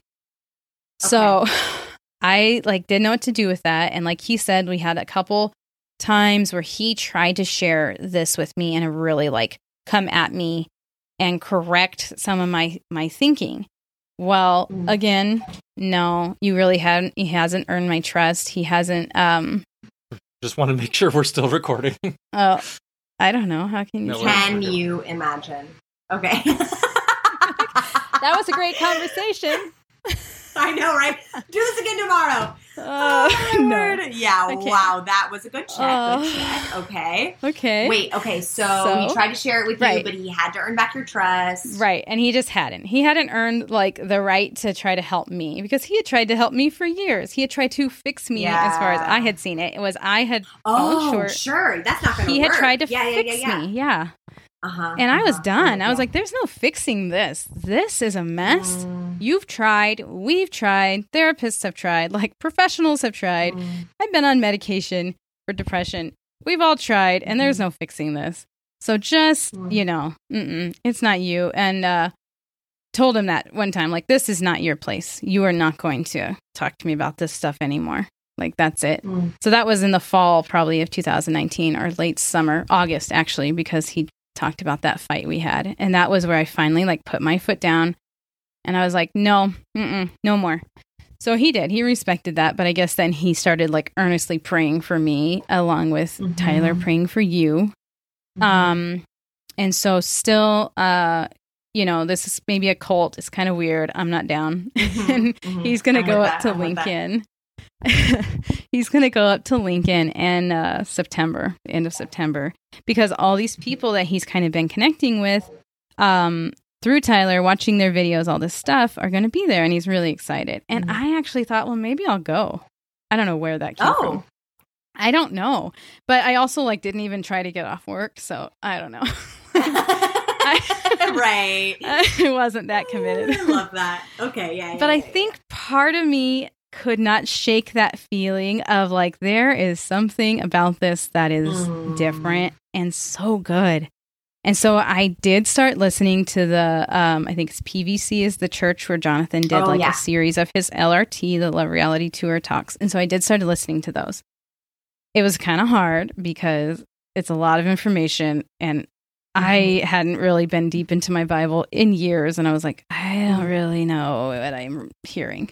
So I was just trying to listen. And then maybe a week or so before the event was supposed to happen in Lincoln, I'm in bed and I wake up at before 5 a.m. And I had this dream, a really scary dream. I don't know what of, but the sensation was just wake up in a panic, and you're like, I'm not falling back asleep.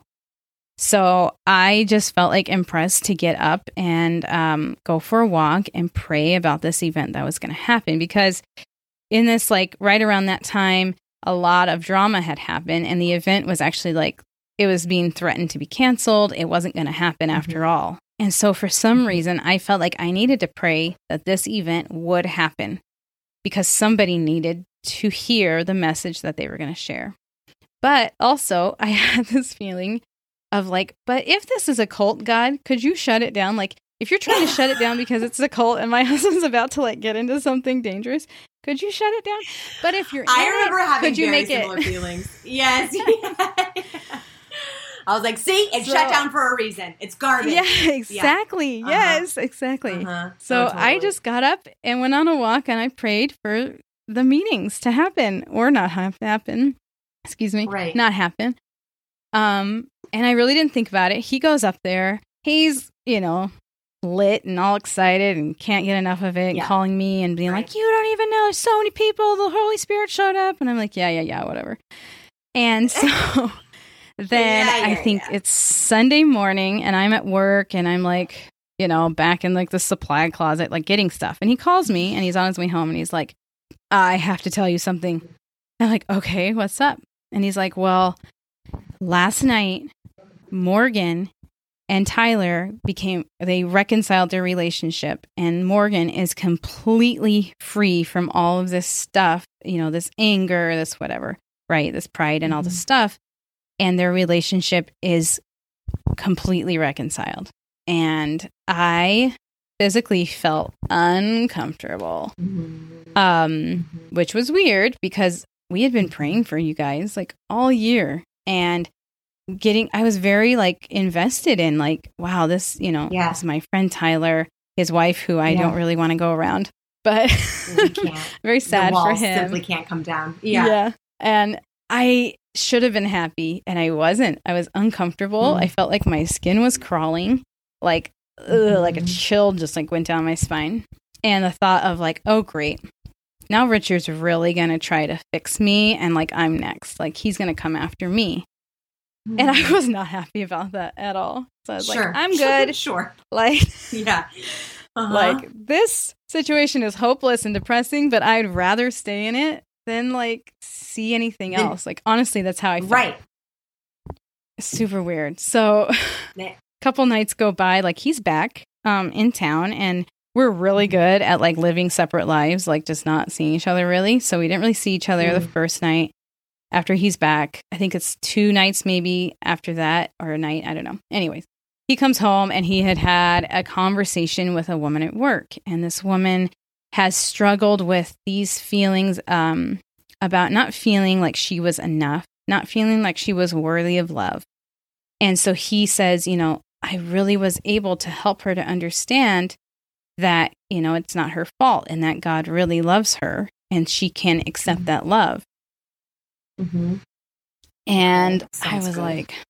And something about that situation just kind of got me. And still, I'm feeling very much very standoffish. I don't want to talk to Richard. I almost felt mad at him, just irritated at him. So we go to bed and we're laying there, and I said something about that lady you told me. You know, I can identify with that like feeling, but I don't know how to fix it. Like, I don't know how to change it because I do feel trapped in this, you know, and I'm tired of this. I'm tired of just feeling empty and negative, but I don't know how to fix it. Right. And he was like, well, why is it? And I was like, oh, I don't know. Like, he's like, well, let's pray and the Holy Spirit will tell you. So I was like, okay, whatever. And the Holy Spirit told me that it was because I didn't feel lovable. Like, I really felt like like I've said, you know, for years, but because I had just felt like it was a problem with me, like something was missing with me, something was wrong with me. I was the cause of all of my pain. Like, I was unlovable. My husband couldn't love me. People hadn't taken care of me. They had blown it. They had hurt me. But it was because of me. And I had internalized all of that to be like, it's me. And that's why God can't even love me. Like, this stuff isn't for me because I'm not worth it. And I can't remember what he said specifically, but he spoke truth over me and called out that lie and explained that it was a lie. And like, one of the biggest things that like was a shift for me was like, you have all this negativity inside of you. You feel like it's your fault, but it was never your fault in the first place. Like, you think that it's something that is wrong with you, but it's only because, you know, one man sinned, and now you're having to live, you know, in sin, in this sinful body, in this sinful world, and take on all the effects of sin and reacting to it from that place of protection, of, you know, scarcity, of fear. Yeah. But it's not your fault. And something about it not being my fault was just like the most freeing thing, because I think I had always felt the guilt that it was my fault. I couldn't be loved. And that's why I couldn't let God close to me. I couldn't accept his love. And so just the idea that I could even just accept his love, I could be loved, was crazy. And like, it really sunk in. And so Richard's just going, you know, through this, and he's talking, and we're in bed, and I just felt like almost like paralyzed in bed. I'm just laying there, and I feel like I can't even move. It's just like he's just talking, and I'm just like accepting everything he's saying. Like, I actually wanted to hear what he had to say for the first time, like when he's talking about this stuff. And he's telling me I do have value, that I am loved and valuable because I've accepted Jesus as my Savior, and I have the Holy Spirit in me, that the Holy Spirit has given me a new heart, and I'm this new thing, and I have been, but I've been believing that I wasn't, that I was this dark, empty person. And so he's saying this, and it's just like, I can't talk, I can't move, I'm just listening, and it just felt like this moment hit where I just felt like these lies like were removed physically from my head, and that I was just like sealed, and like it all left. Like, all of this like working hard to like read everybody around me, to protect myself, to earn love, to prove that I was worth someone's time. All of this like work that I had been doing for my whole life, it just all left. And in its place was just like peace and quiet and nothing. And I felt lighter, just like empty, and just the lack of all that other stuff felt like the most peaceful thing. And I couldn't even believe it. Like, I couldn't believe that that's what it was, that it was there all the whole time for me, just waiting, you know. And I had just been believing all these horrible things about myself, and just living my life that way, you know. It was crazy. It is crazy, and I could cry if I. Oh, we're just not going to do that. I usually cry. Yeah, it's just not what we're going to do right now. Okay, so it's really cool. So after that, like, fun.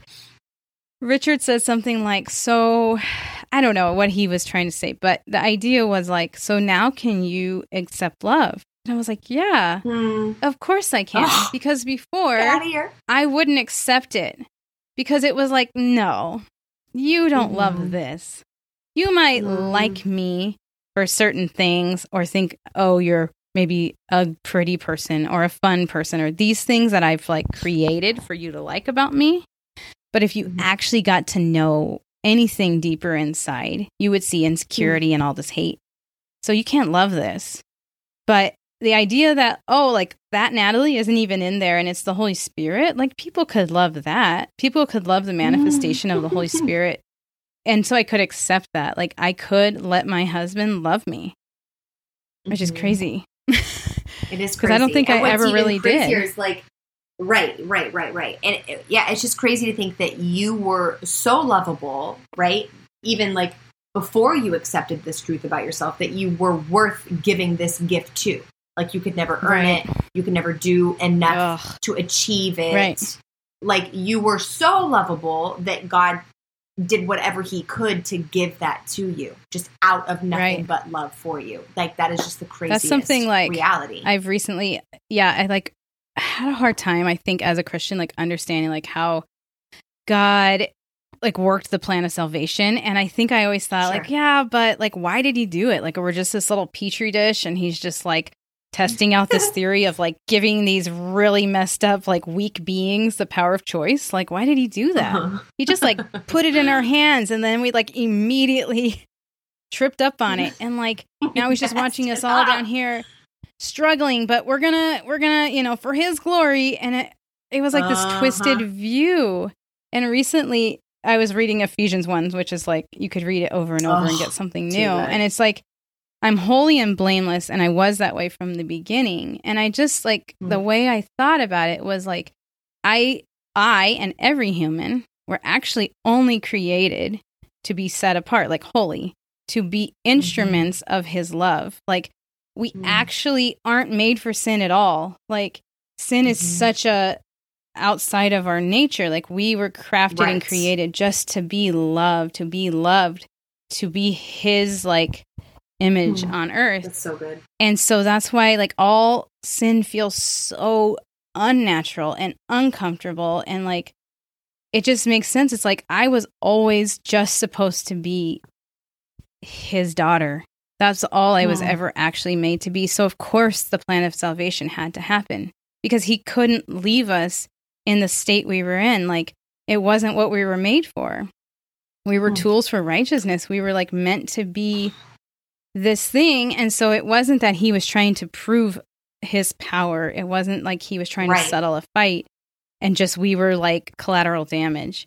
It's truly that we have only one state that we can live in is to be his children and be perfect. And he's going to get it back. Like he's like putting it back into us.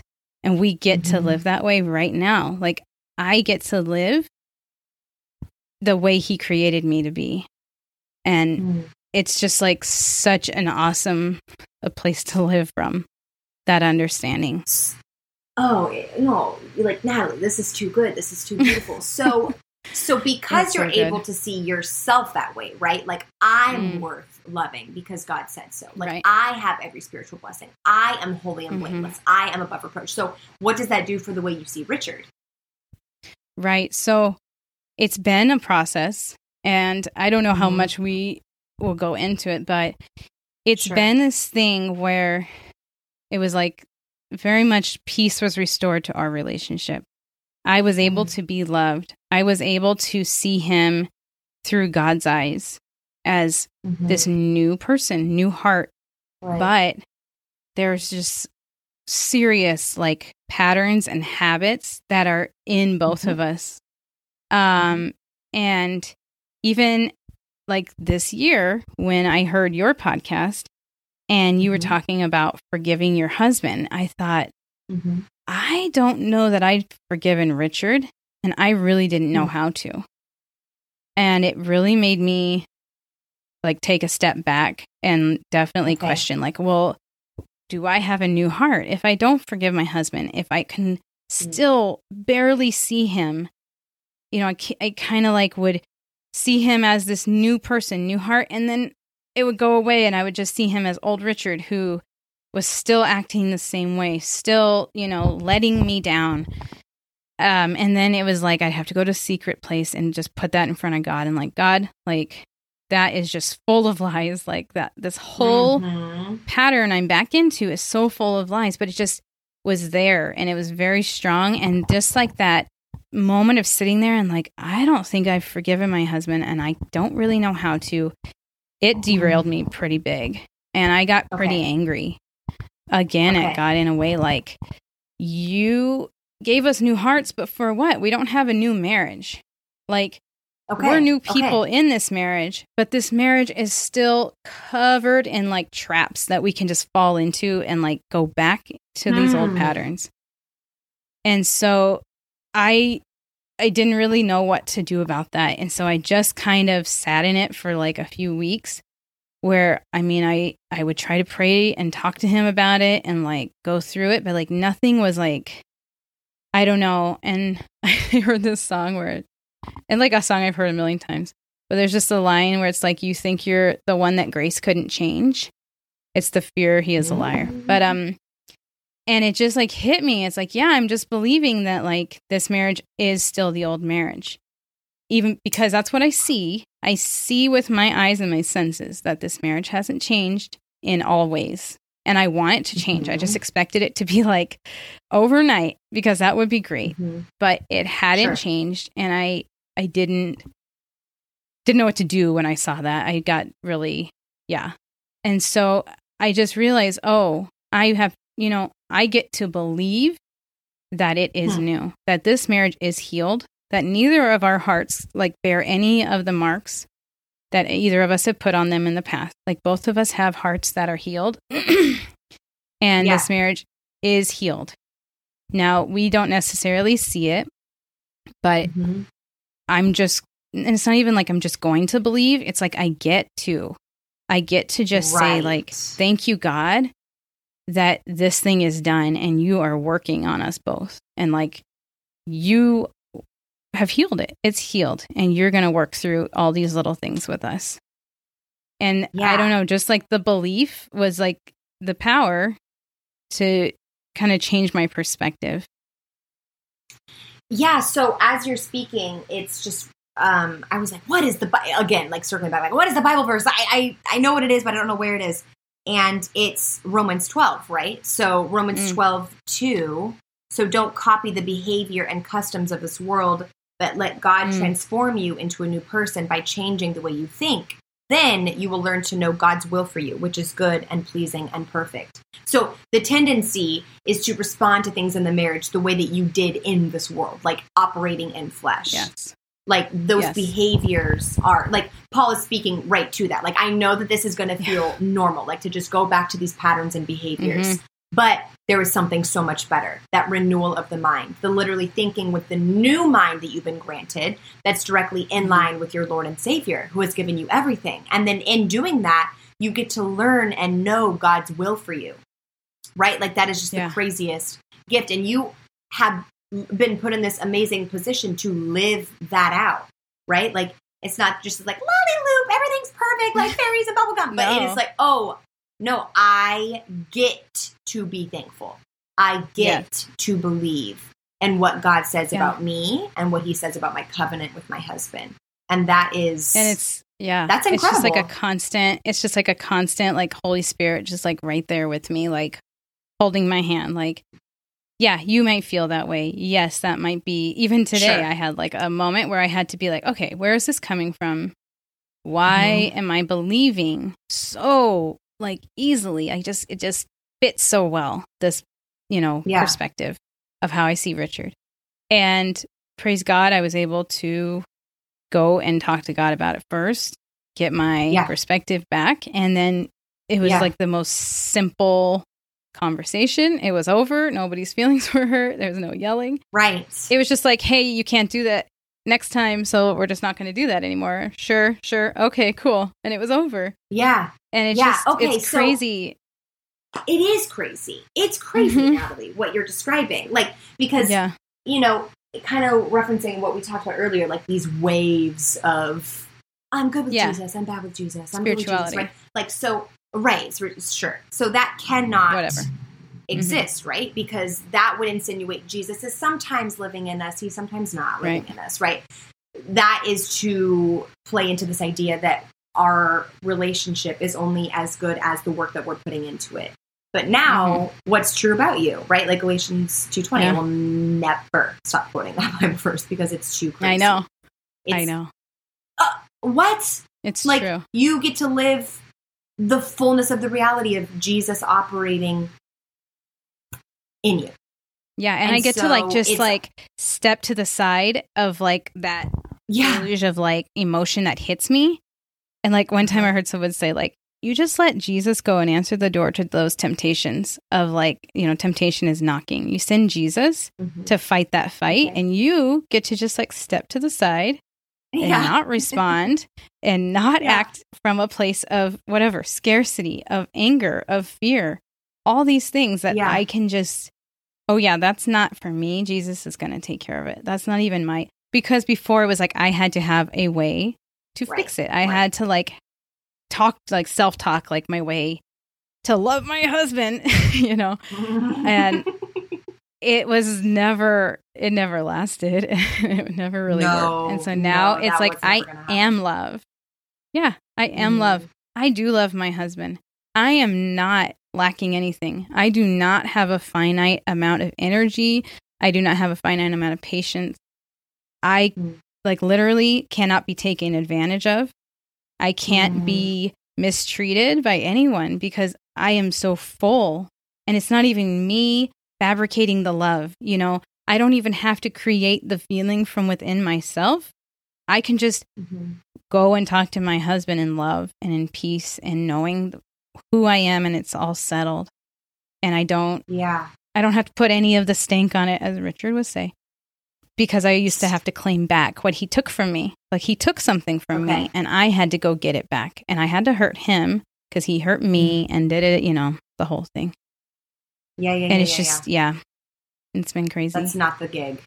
So, so I want to wrap up just like a couple of subjects and items that we've uncovered. So how does unconditional love and like the heart that keeps record of wrong play out now? Like just tell me about that. Yeah. I think I talked to you recently, you know, there were still just some things I had to forgive my husband for. And we kind of broke that down between the two of us. And it just is like clearing the air. Like as we get rid of these things, we're just clearing the air. Yeah. And so it's like we have a heart for each other. And then it's like the other person could just see it more and more. It's like I love him unconditionally and he loves me unconditionally as well. And as we're just like cleaning, or God is just cleaning out these like little strongholds of pain. There was pain on me, and I had developed like hate in my heart toward my husband. And I didn't know how to forgive him because I had like chosen to forgive him. Like I forgive my husband for all of these things. And up here I had chosen, but I didn't know where to put it. Like it was just this like tension inside of me. Yep. And one day we were just driving home and like from Lincoln, and God like really just like pressed in on me and was like, you can sit here and remember exactly how it felt when you were hurt, when your husband let you down or he did whatever it was that in your mind, it was really hurtful.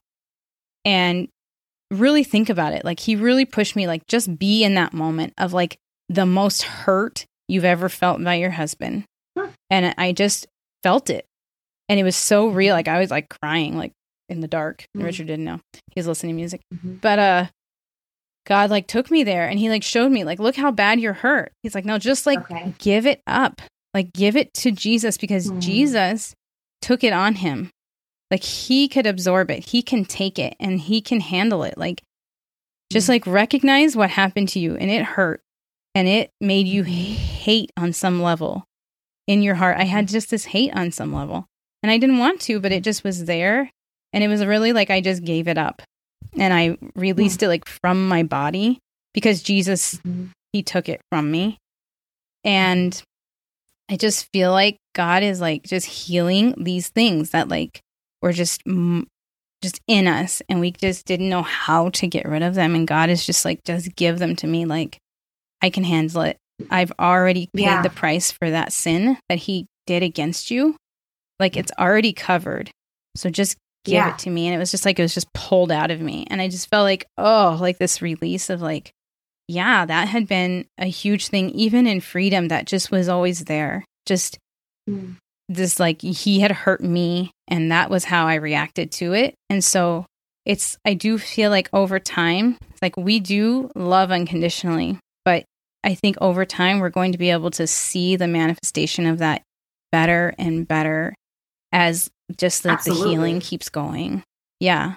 And like, even recently, so Eddie read that, or he texted me this verse in Job where it's about, I should just look at it because I have the worst memory. It's about how God will restore to you the years that the locust has eaten. And it goes over, it chewed everything up, and you will eat you shall eat in plenty and be satisfied, and praise the name of the Lord who has dealt wondrously with you, and my people will never be put to shame.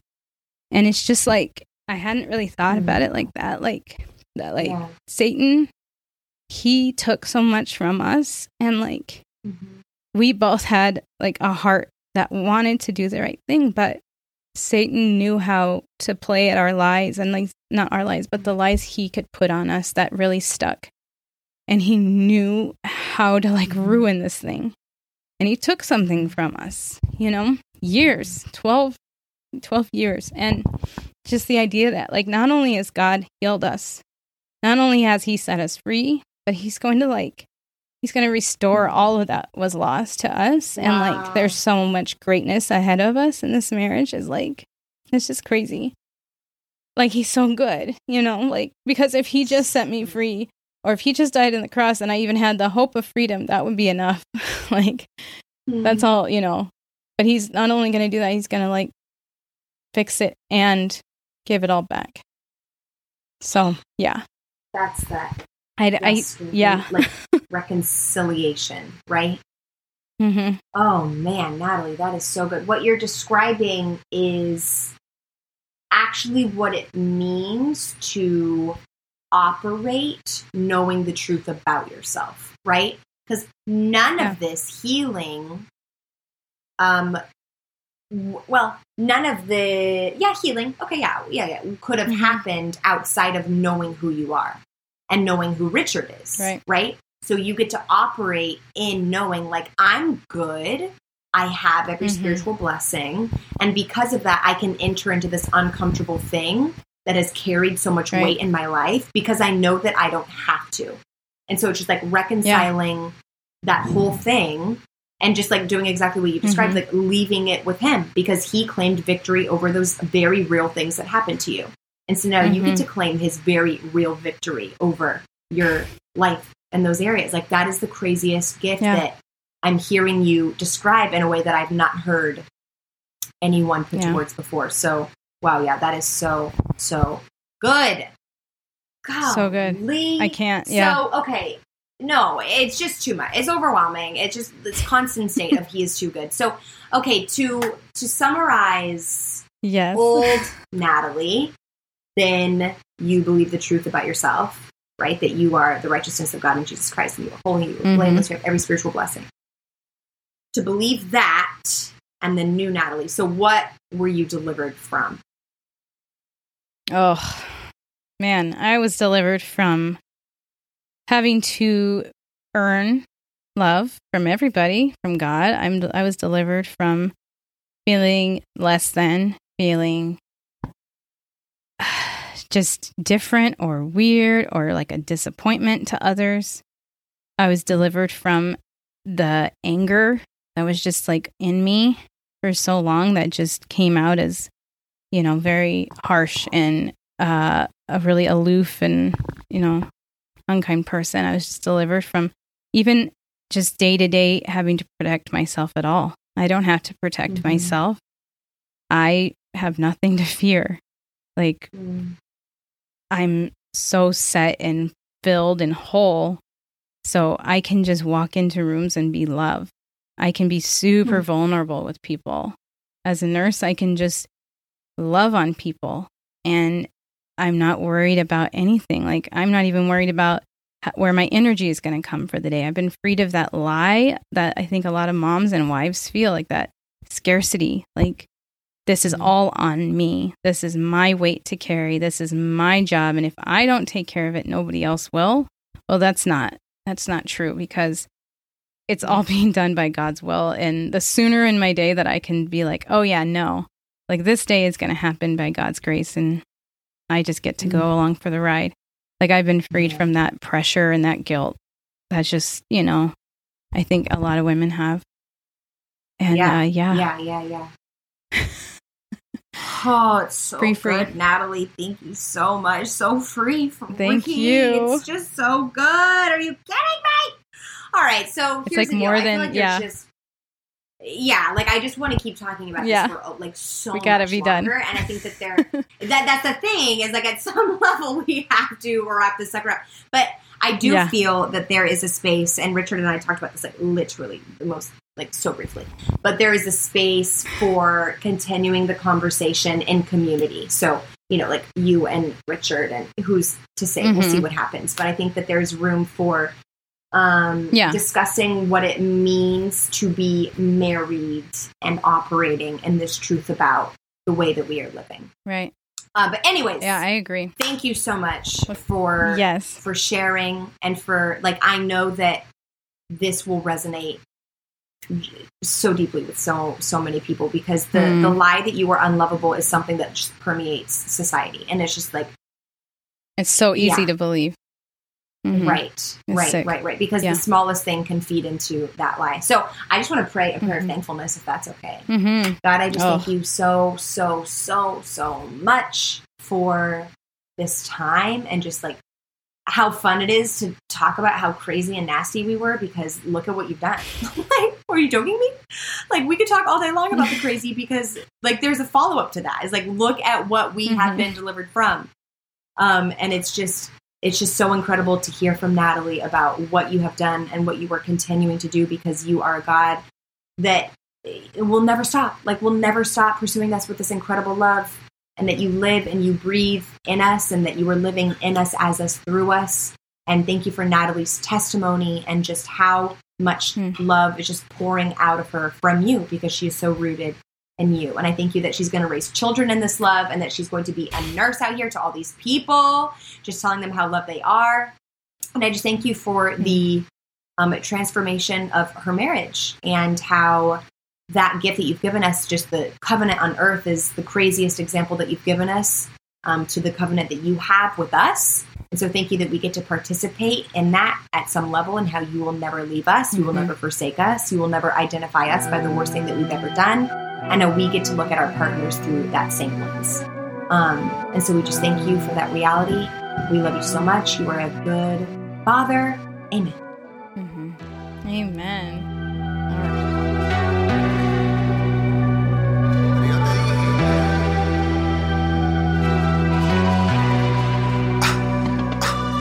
Go shoot. Can't stop till we make it to the moon. It's too late, can stop it, it's a boom. No, I cannot wait till you approve. I got people with me on the other side. Spirit on me too bright, I see they tryna ride. Coming out for the night, yeah, this that come alive. Coming out for the fight, yeah, we stay alive. We stay alive. Hey, put your hands down. And we ain't coming questions, yeah, we been down. Creed, I am Adonis, watch the hands now. Went from thinking broke to living rich now.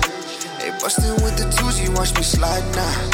Hey, she look kinda bougie and she bad now. Hey, mama think I made it, is you proud now? Hey.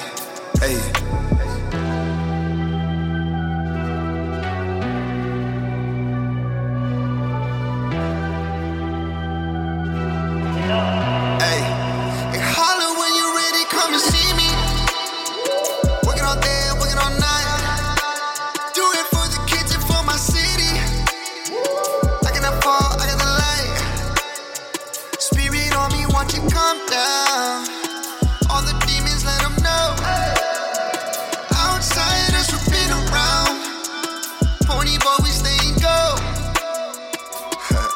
Looking at me, what do you see? Shoot the shot, K.O.D. Only talk holy things. I'm a prince, that's Rakim. You are king. 23, check the rings. F.O.G. on my feet, on my soul. Jesus Christ set me free. Only motivation on me now is heavenly. A lot of people trying to drain me of this energy. I talked to God, told me people's not my enemies. I'm cutting ties with the spirits trying to play with me.